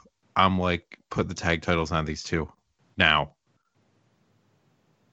It absolutely should have been had a run. That was incredible. I couldn't believe even Mongo, like, he was protected, but he did well in the match. He did well for his spots, but everything was going amazing. I really liked the match. And then that ending, and yes, elephant in the room. It's like, oh, this is kind of tough to watch, but yeah, you separate the art from the artist. God, that was so well done. It was amazingly well done. You're like, I need to see Sullivan and Benoit just tear each other apart for like the next year after that segment. Oh, it was so cool. Kevin Sullivan, though, the only one that dressed up for Halloween. He's in his TL Hopper costume. He's in his TL Hopper. I just saw that. He's like taking his jacket off, and he's unbuttoning his shirt, telling woman how he's still the man. And I'm like, what is he doing? And he pulls off his shirt just to stop Benoit a couple more times. I'm just like, okay, sure. I enjoyed that. I thought that was awesome. It was such a well done angle. Yeah, anything Benoit's going to be tough, but to separate and just focus on, the 10-15 minutes here on screen, fantastic work. Right. Yeah, absolutely. Faces of Fear, bring them back. Let's go. Loved every second of it. Those two probably could. Well, I know Meng, he was doing stuff in New Japan. Yeah, he was. Because of the Gorillas of Destiny. Yeah. Help me out. How are the Gorillas of Destiny related to... They're like his kids, aren't they? Or one of them is? Yeah, Tunga Loa. Loa is his kid, right? So then we get Ted DiBiase once again with Vincent introducing the Outsiders. And then we get our tag team match, which is the Outsiders taking on Harlem Heat. Of course, Harlem Heat with Colonel Robert Parker and Sister Sherry. And, what did you guys think of this match? I thought this was interesting. I have a few notes, some things that really don't make sense to me. But yeah, what did you guys think? I'm escaping remembering the storyline of how Harlem Heat had. I know Sister Sherry somehow is falling for Colonel Robert Parker, and now Colonel Robert Parker, who no longer has a stud stable, is now like a de facto manager or is a part of with Harlem Heat. I remember hearing on a podcast originally that the plan for Harlem Heat when they were brought in, when they were Kane and Cole of Harlem Heat, was that they were originally going to be managed by Robert Parker prior to him having the stud stable, where he apparently won these guys in a card game or something. And now they were like his slaves or servant. It was something like crazy off the wall. And they're like, no, we can't have this Southern plantation owner with two black guys as, there's just no way. They were not going to do that in that Southern wrestling company. There's just no way.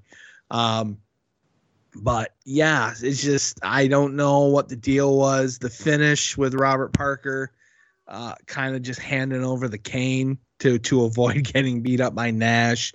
Kind of crazy, but I like the chemistry between Harlem Heat and the Outsiders. I thought they had really, really good chemistry together. The Harlem Hangover that Stevie Ray hit, it's Booker T hit, I should say, onto Scott Hall. Oh my God, nailed it perfectly. The flip, it was just fantastic. Just lots of heel heat with the finish of the match. Crowd loved it. Crowd was just all over. Had a fantastic outing with both men here.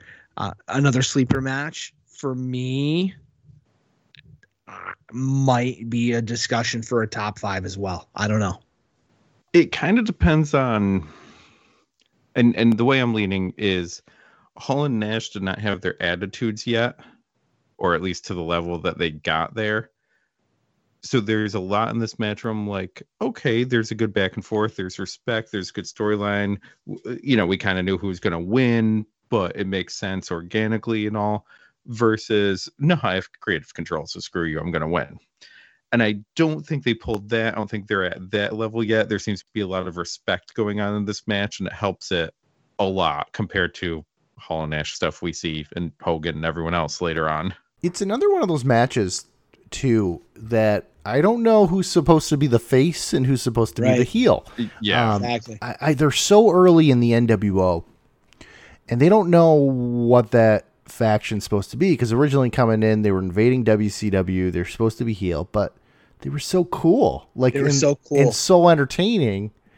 Hogan has absolutely been entertaining, and right. Hall and Nash are so cool that people just gravitate, and it's something new and fresh, and people like it, and they're eating it up. But it just fails from, okay, is Harlem Heat the faces then? De facto? No, they don't seem like it because they have Colonel Robert Parker and Sister Sherry. Right. But yeah, it's just an odd mix in this match. It is. I thought they had great chemistry though. I really did.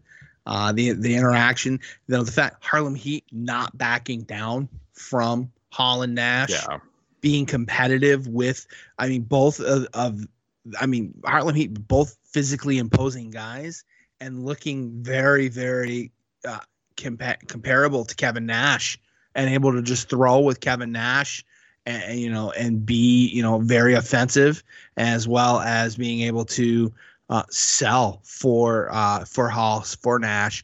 I like this match a lot. I really do. All right, guys. If you're keeping track at home, this is our co-main event of the evening. And of course, our main event is Hollywood Hogan versus the Macho Man. Are you okay, Kevin? Yep. Keep going. So, Mr. Kevin Hellions' Halloween Havoc breakdown will happen in one of these matches. So, my question to the educator is the co-main event our Kevin Hellions Halloween Havoc breakdown, or will the Kevin Hellions Halloween Havoc breakdown be the main event of the evening? Mr. Educator, which one is it? So, Hellions, I hope you really got some good notes for this match, because I'm passing over you, man. You're going to do the main event and sit on those notes. So we're going to start with Hall and Nash against Booker T and Stevie Ray for the tag team championships. Booker T and Stevie Ray, they look so young in the ring here in 96. Very, very young. So we were used to Booker T with the dreadlocks and so on, but so super young here. We see Scott Hall and Booker T start off the match. Scott Hall does the toothpick flick in the spooky fingers spot to really get under Booker T's skin. Booker T is able to follow up with an arm drag takedown onto Scott Hall and start working on an arm bar that he reverses as Hall attempts his own arm bar. And then Booker T does his wind-up sidekick onto Scott Hall to knock Hall down. Scott Hall ends up catching Booker T with a right hand and then does his spin-around right follow-up to knock Booker T down onto the mat.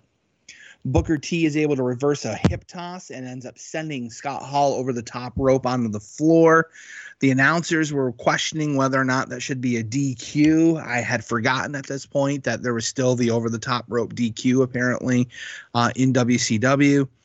But as Hall is on the floor, Stevie Ray drops down from the apron and ends up doing a stiff clothesline to Scott Hall to knock him down.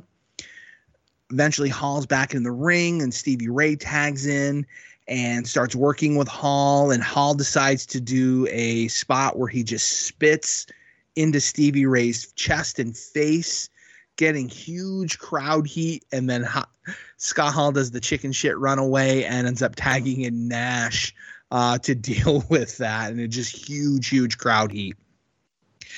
Nash gets in the ring and does Kevin Nash, maneuvers. He does the big knee, follow up with the elbow to the back onto Stevie Ray, gets Stevie Ray in the corner, does the forearms, the knees in the corner to continue to work on Stevie Ray.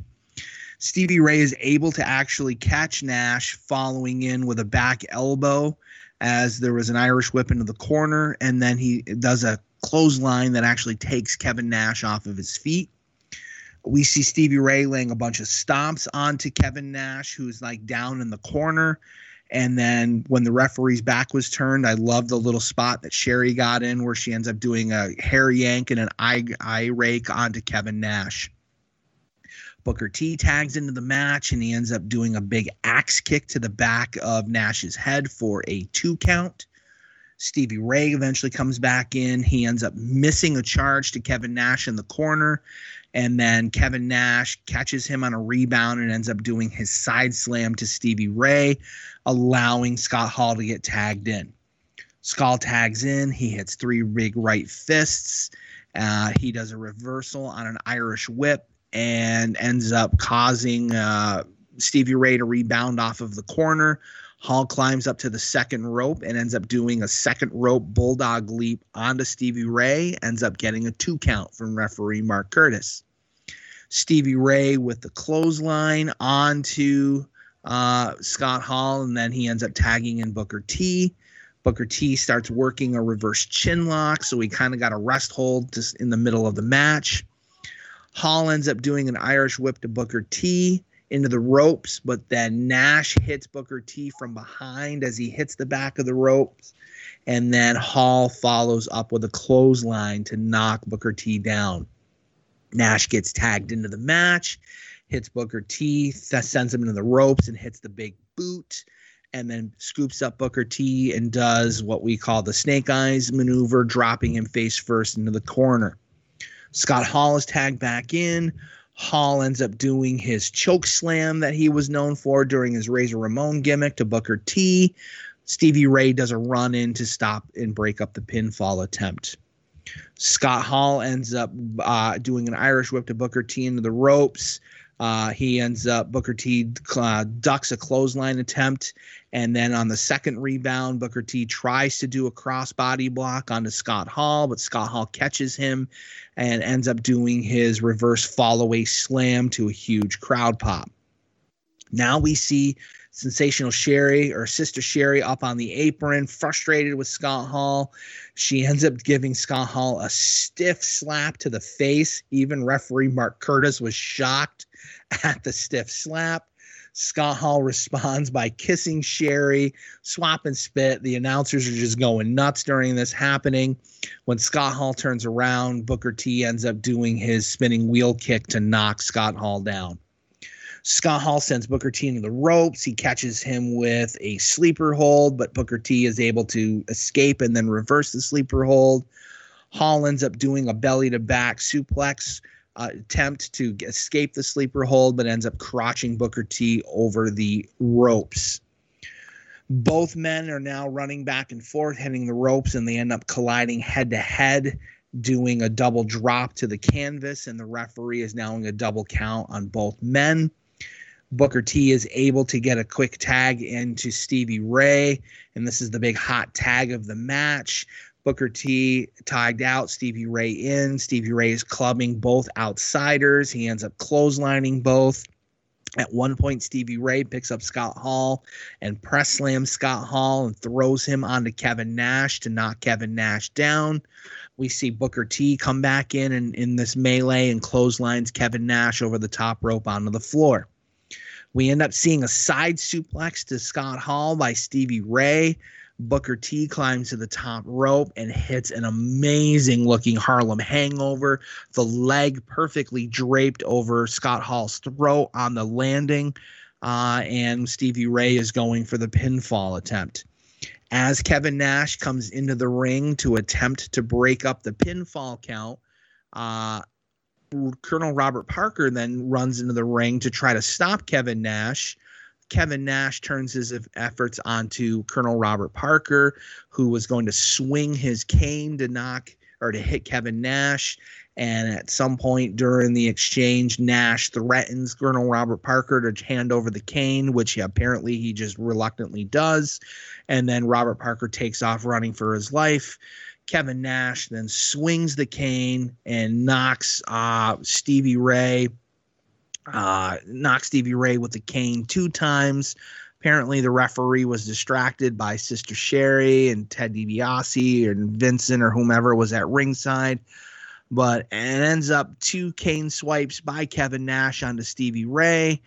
And we now have Scott Hall able to drape his arm over a prone Stevie Ray for the 1-2-3 pin. And the crowd loved every moment of the match. We have new World Tag Team Champions, the Outsiders. At the start of the match, there's a moment that shows just how over and unpredictable the whole NWO angle is. And that's when all the fans' attention is drawn somewhere else. I'm assuming there's a fight in the crowd. But everyone else turns because they're probably expecting some new face to WCW coming out through the crowd, some jump from WWF or whatever, and everyone turns because that's just what it was, and everyone's excited for it. Who is the newest acquisition for this show that's joining the NWO? Yep. Yeah. What was crazy for me is seeing a sober together Scott Hall and how good he was. Yeah. And he's arrogant and he's cocky, but he can back up and he's doing so well. He's a workhorse of this match. And he and Nash are still trying to wrestle first and not just have everything handed to them like it seemed, later in their WCW NWO careers here. But I mean, one glaring mistake in this match. Yeah. You don't pull the mask off the Lone Ranger. You don't tug on Superman's cape. You don't mess around with Jim. And why in God's name would you spit on Stevie Ray? Right. I saw it happen. I was like, he's going to get his ass kicked. Yeah. It's just nuts. But the cocky chicken immediate tag out and let Nash deal with it. I thought that was funny. Yeah. Fantastic. I mean, we all know someone that's and not that Scott Hall's small, but Nash is just bigger. But we all know someone that will run their mouth and get in trouble because they got a bigger friend behind them. Right, exactly. The chemistry was great. Such good work together. It's another name on the list of like, geez, I wish you didn't have certain problems and issues and addictions and all, because it could have been so much more. Right. Yeah, like you guys said, very fun match and a good co-main event. So we follow that up with a World War III commercial. No longer the Super Brawl, or the Battle Bowl or whatever it was. They moved on to the World War III gimmick. And then, guys, we get another NWO segment. And we get Hollywood Hogan with hair. It's glorious. It's fantastic. It is compared to an old haircut Sting used to have with the big flat top. Oh, it's great. Was the hairpiece that he used, was that for one of his movies? Was that for the Three Ninjas movie? I think for Three Ninjas. And then he just wore it. I mean, hilarious. I mean, fantastic. Yeah. It's a fantastic gimmick. Of course, he's out with, he's got DiBiase, Vincent, and the Giant with us. And we have to talk about his promo, guys, because earlier in the evening, when we first started the show, we promised a special announcement. And it coincides with this promo. If you guys are looking on, kind of the days, we drop on Thursdays here. So coming up next week is Thanksgiving. We will be here with another new episode of the Haunted House Show. We are continuing with our house shows, Halloween Havocs through when we get done. But when we get done, we have a special Christmas treat for you. We're not covering a wrestling event. We are going to cover the holiday film Santa with Muscles. Oh, baby. Christmas tradition. Now, Educator has never seen Santa with Muscles. Kevin, have you seen it? I've never seen this. Oh, I watched it last year. Do I need to watch like Santa with bones or Santa with Speaking of body guys, I'm surprised Santa wasn't on the list here for your body guy talk. But Santa with Muscles, guys, it is free. It is currently on Tubi TV. Tubi, what do you call it? I call it Tubi, or if I really want to be silly, I call it Tubby. Okay. Sit and watch it all day. Tubby TV, Tubi TV. You can download the app. It is free. You don't have to create a login or anything like that. I believe there is commercials, which will just make the movie feel longer than what it is. But yeah, it'll be funny. I'm not sure how we're going to cover that because we're just throwing it out there. We wanted to give you guys, though, a special little Christmas treat. That'll be dropping in a month on, I think it's Christmas Eve. Christmas Eve morning. Yeah, I mean, added to the long list of Christmas traditions that we are doing. Are you guys excited to cover a movie, kind of switch it up and see what we can come up with? And, how do you take notes for it? I really don't know what to expect at this point, but it's going to be fun. It's going to be a happening. And our listeners, they're going to go banana. I'm just wondering where it's going to fit on our top 5. Yeah, it's a, let's just say the movie starts with paintball. Ooh. Just a little tease for you. A little tease. So the reason we bring that up, though, and I didn't realize it, is Hogan actually mentions that Santa with Muscles is coming out in a few weeks on the show. He talks about Three Ninjas, his Hollywood career moving forward. We get Michael Buffer with the intro, and it's the weirdest intro because Savage's music's playing, Hogan's there. And then we get to our main event, guys, which is Hollywood Hogan taking on the Macho Man, who comes out with the monster truck. The monster truck from earlier comes out. Street legal monster truck. Street legal, baby. I love the hair. Miss Elizabeth's involved. There's DiBiase, Nick Patrick's involved. A lot of stuff's going on. So what did you think of the match, Educator? I thought, unfortunately for me, this is the corniness of this pay-per-view. This main event really pulls the pay-per-view down. What was an amazing show so far, this main event, and it's not just the main event, it's the promo after the new guest, the new add to the roster. That promo just continued to drag on and on and on, and what should have been a Monday Nitro finish as opposed to a pay-per-view finish is what it is. It's this over-the-top booking regarding the referee Nick Patrick's involvement and him just allowing things to go on. And the heelishness of everything was just a little bit too over the top for me. If you put that Hogan Flair match that we loved on this card, because Flair's injured, but he's not really involved in a match. So you could have the whole previous card untouched, have that Hogan Flair one. This would be number one of the Halloween Havoc pay-per-views. But this match, and it just, stuff hurts in this match. It does. See, I enjoyed this match. I enjoyed the antics of Hogan with the hair. That was great. I understand there is a lot of moving parts. I did not like, which we didn't even mention, I didn't even bring up, but Educator brings it up, is after the match, Roddy Piper comes out and cuts a promo. And I agree with you. That should have been a Nitro. I mean, the promo is so long, they leave the pay-per-view. Like, they're like, we got to go. And they're still talking. They're still talking in the ring. So in the pre-internet era, you could have had Piper come out for the live crowd and then just do the same thing on Nitro the next night. Right.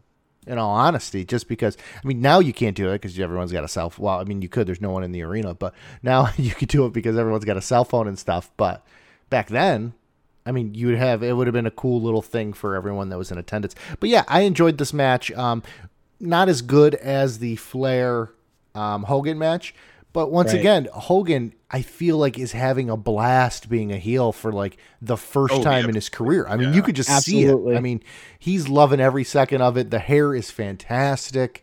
It reminds me, and I think that's where Kurt Angle, when he wore his hairpiece, the same idea. It's just so over the top and ridiculous. It's not a Matt classic. You're not going to get that when you have Hogan in a match. Well, it's not his first heel run. It's just his first heel run in like near 15 years, because he was brought into WWF, I believe, as a heel with Freddie Blassie. It's not his. It's his. I would say it's his first heel run, knowing how to get over with an audience. All right, yeah. Since he became Hulk Hogan, yeah, absolutely. But no, he's done probably stuff in the AWA and whatnot. But all right, Kevin.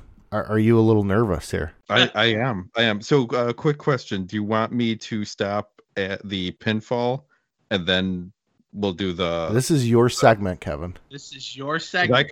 I could just keep talking all the way through and do it in one shot. Absolutely. So wait a minute. Let's set it up. You ready? Hot tag to Hellions. Ladies and gentlemen, it is now time for the Kevin Hellions Halloween Havoc breakdown. I can read my notes for the show now, like that are posted on the site, and in the most shocking hot tag of the show history. Okay, so yes, this is the hot tag segment of the night. First time I've had the main event as the hot tag match. For any new listeners, I do not know which match these two are picking. They know, and you can see little looks as we record.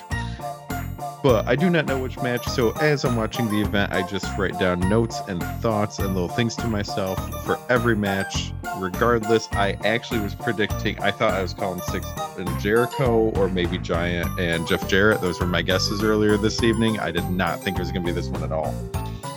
Okay, here we go. Hollywood Hogan, WCW World Champion versus Randy Savage. Where is Elizabeth? A lot of stalling before starting with a headlock. Hogan is hamming it up. Hogan still has his sunglasses on. So much stalling. All Hogan, basic moves, Savage sells, then more stalling. Macho off the top, axe handle. Macho puts on the sunglasses. Savage grabs the wig, punches Hogan. Savage puts on the wig. He's the world's toughest skunk. Hogan leaves. Savage chases him down. Wig in Hogan's mouth.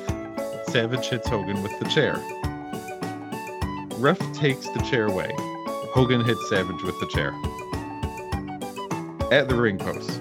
Chair again. Hogan dances. Hogan kisses Savage's head. Elizabeth finally comes out. Fringe, shoulder pads, and cleavage is a look. I'm sorry. It sounds like you're describing a porno right now. Because you start with Hogan's dancing, and then Savage gives him a kiss like on the head, and then Miss Elizabeth comes out, and there's cleavage everywhere. I'm just throwing that out there, but continue. Savage, it's not getting any better now. Savage pulls down the trunks and rolls up Hogan. I'm gonna have to switch the music to like sexy music during this. Oh my god. You know what's sexy? Me. I hate you so much right now. Me. Hogan keeps using Elizabeth as a shield. Big boo. Elizabeth gets in the ring to check on Savage. Hogan goes for the leg. Elizabeth is blocking him. Hogan puts Elizabeth in the corner. You are mine. Leg drop. Savage moves. Hogan with an object. Elizabeth grabs it. Ref bump. DiBiase wants the object. Nick Patrick is down. Macho with the elbow. Nick Patrick, 1, 2. Ow, my neck hurts. Nick Patrick. You gotta read it sexily. I'm gonna have you re-record it, but you're gonna have to say your notes like in a sexy voice. Okay, I'll try from now on. Nick Patrick with the beatdown. For an object is brought out again.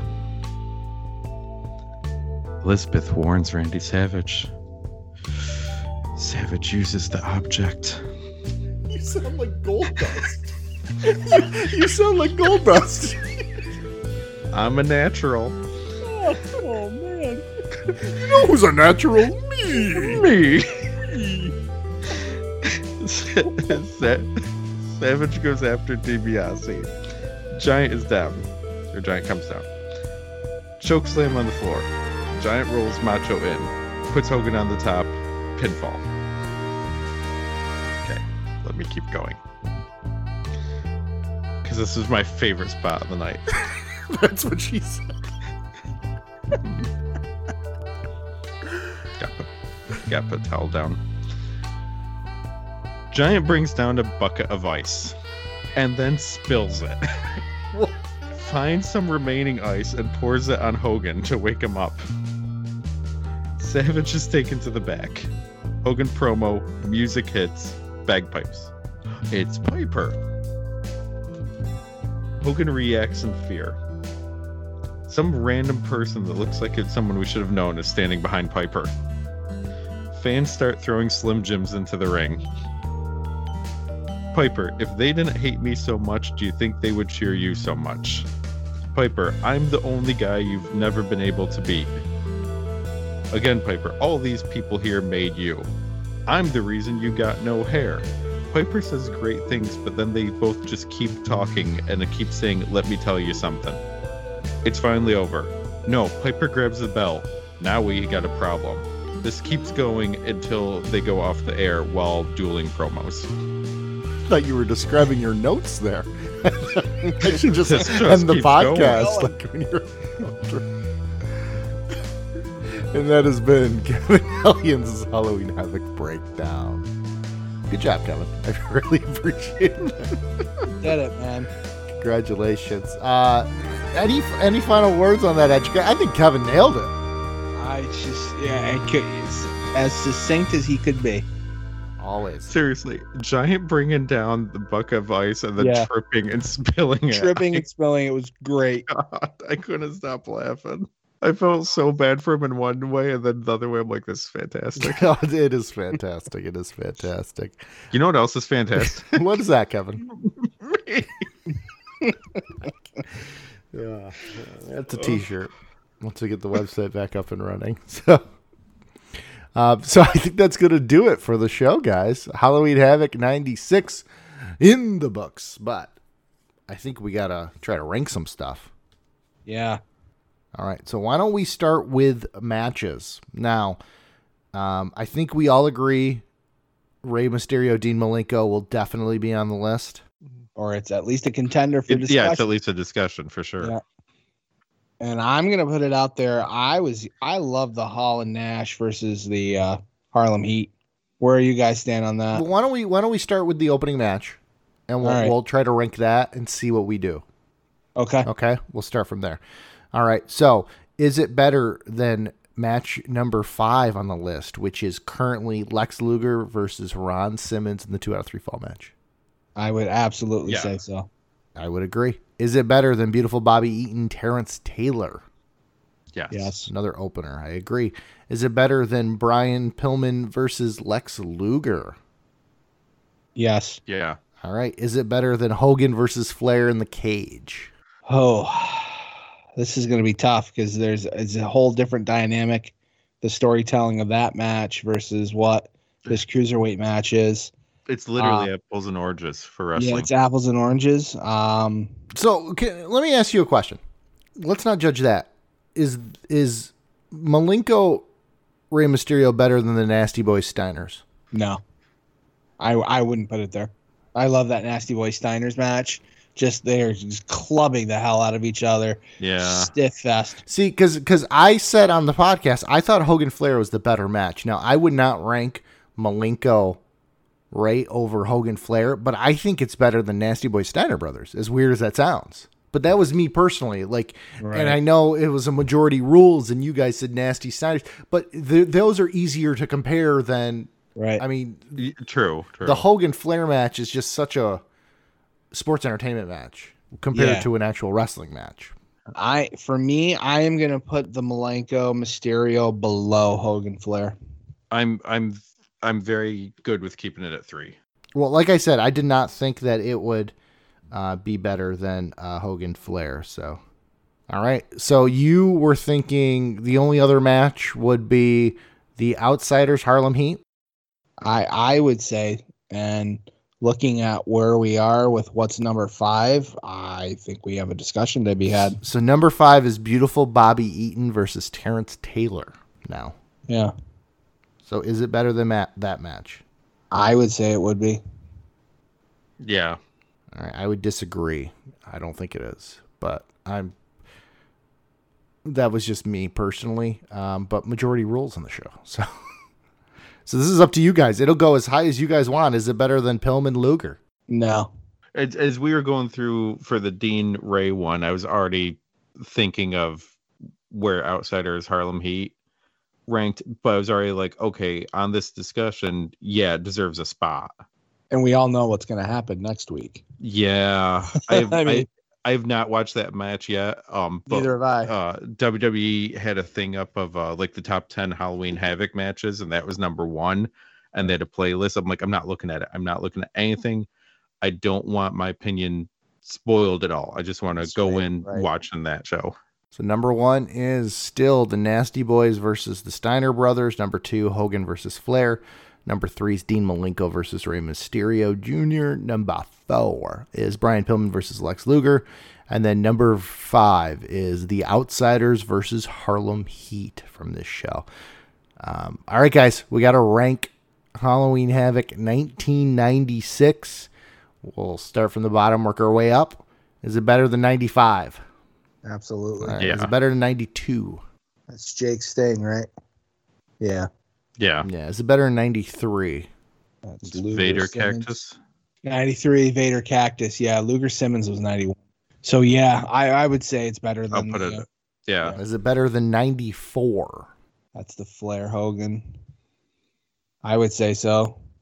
For whole overall, card, I mean, the main card, events. Yeah. I mean, the main events are not comparable in my opinion, but I think overall the show itself as a whole was better. All right. Is it better than the first one, 89? I would say so. Yeah. All right. Is it better than 90? 90 was the weird Sting, Barry Windham cosplay Sting. Mm-hmm. I would say so. It had that Steiner Brothers Nasty Boys match. Did have the Steiners Nasties match. That was a 2-hour one too, right? Right. Put it ahead. All right. And then finally, do we have a new number 1? Is it better than the 1991 Halloween Havoc, which of course was headlined by Lex Luger versus Ron Simmons in a 2 out of 3 falls match? I'm going to say it is. You had Van Hammer, Bill Kazmaier, Big Josh and PN News. I mean. Oh, geez. Yeah. Put it ahead. Jeez. It had the Chamber of Horrors match? Yeah. Put it ahead. I guess 96 is our new number 1, guys. There it is. All right. So join us next week on Thanksgiving. Guys, we really lucked out here. Thanksgiving, and we're getting a title versus mask match. We get the Rey Mysterio Jr. versus Eddie Guerrero match. I'm just looking through some of this card. I'm excited. We get Piper Hogan in the cage. Thanksgiving Day, bringing the goods. Also, too, next week, guys, join us as we will go over what we're thankful for. exciting stuff. You guys excited? You guys aren't nearly as excited as I am for this. I'm pre-gaming some turkey. All right. Educator, anything you want to say to our people out there? Just want to say thanks to everybody for giving us a listen, checking us out every week with the Monday run-in as well as our main show on Thursday. Want to say a big thank you to my two co-hosts here. It's fantastic to always get together with you on a weekly basis and break down and discuss old shows that we remember ever so fondly. As always, a thank you to the Retro Network for your support and putting us on your platform and giving us the opportunity to be a part of your inner circle. Oh, did we have to beat Chris Jericho for that? We did that night. Yeah, and I just want to say thank you to, obviously, the Retro Network, fun.com, for sponsoring the Retro Network and the show. Make sure you check our show notes. Click on the link to save 50% off one item at fun.com. I want to thank my two co-hosts as well. Always fun when Kevin Hellions can talk sexy. And thank you to the educator for naming me #1 body guy in the world. I really appreciate that. You can find me on Twitter at Matty Treats. Once again, that's at Matty Treats. And join us next week for a Thanksgiving episode. No days off for the podcast here. We're constantly going every week, to the chagrin of the team here. We're here every week. So make sure you buckle up, listen, and Santa with muscles in a couple weeks. I'm excited for that. That should be fun. So anyways, Kevin Hellions, take us home. All right. Thank you guys for another great show. Thank you to Retro Network for hosting us. Thank you to WWE Network for the content. Thank you to Richard Reeder and Jason Gross for our logo. Shout out to our friends over at Odds with Wrestling. You can follow us across the internet at TRN House Show. You can follow Matt at Matty Treats. You can follow me at Mass Library, and masslibrary.com is my home blog. And there's also now a Patreon for my extensive show notes if you enjoyed this main event call, which just sounds like everyone did. Some people call them show notes. Others say they're erotic fanfic. Nice little slash fiction there. Thank you so much. I enjoyed tonight's discussion. I enjoyed our debate over the top 5 matches and the top 5 for overall Halloween Havoc. And if you want to know what the real #1 is, me.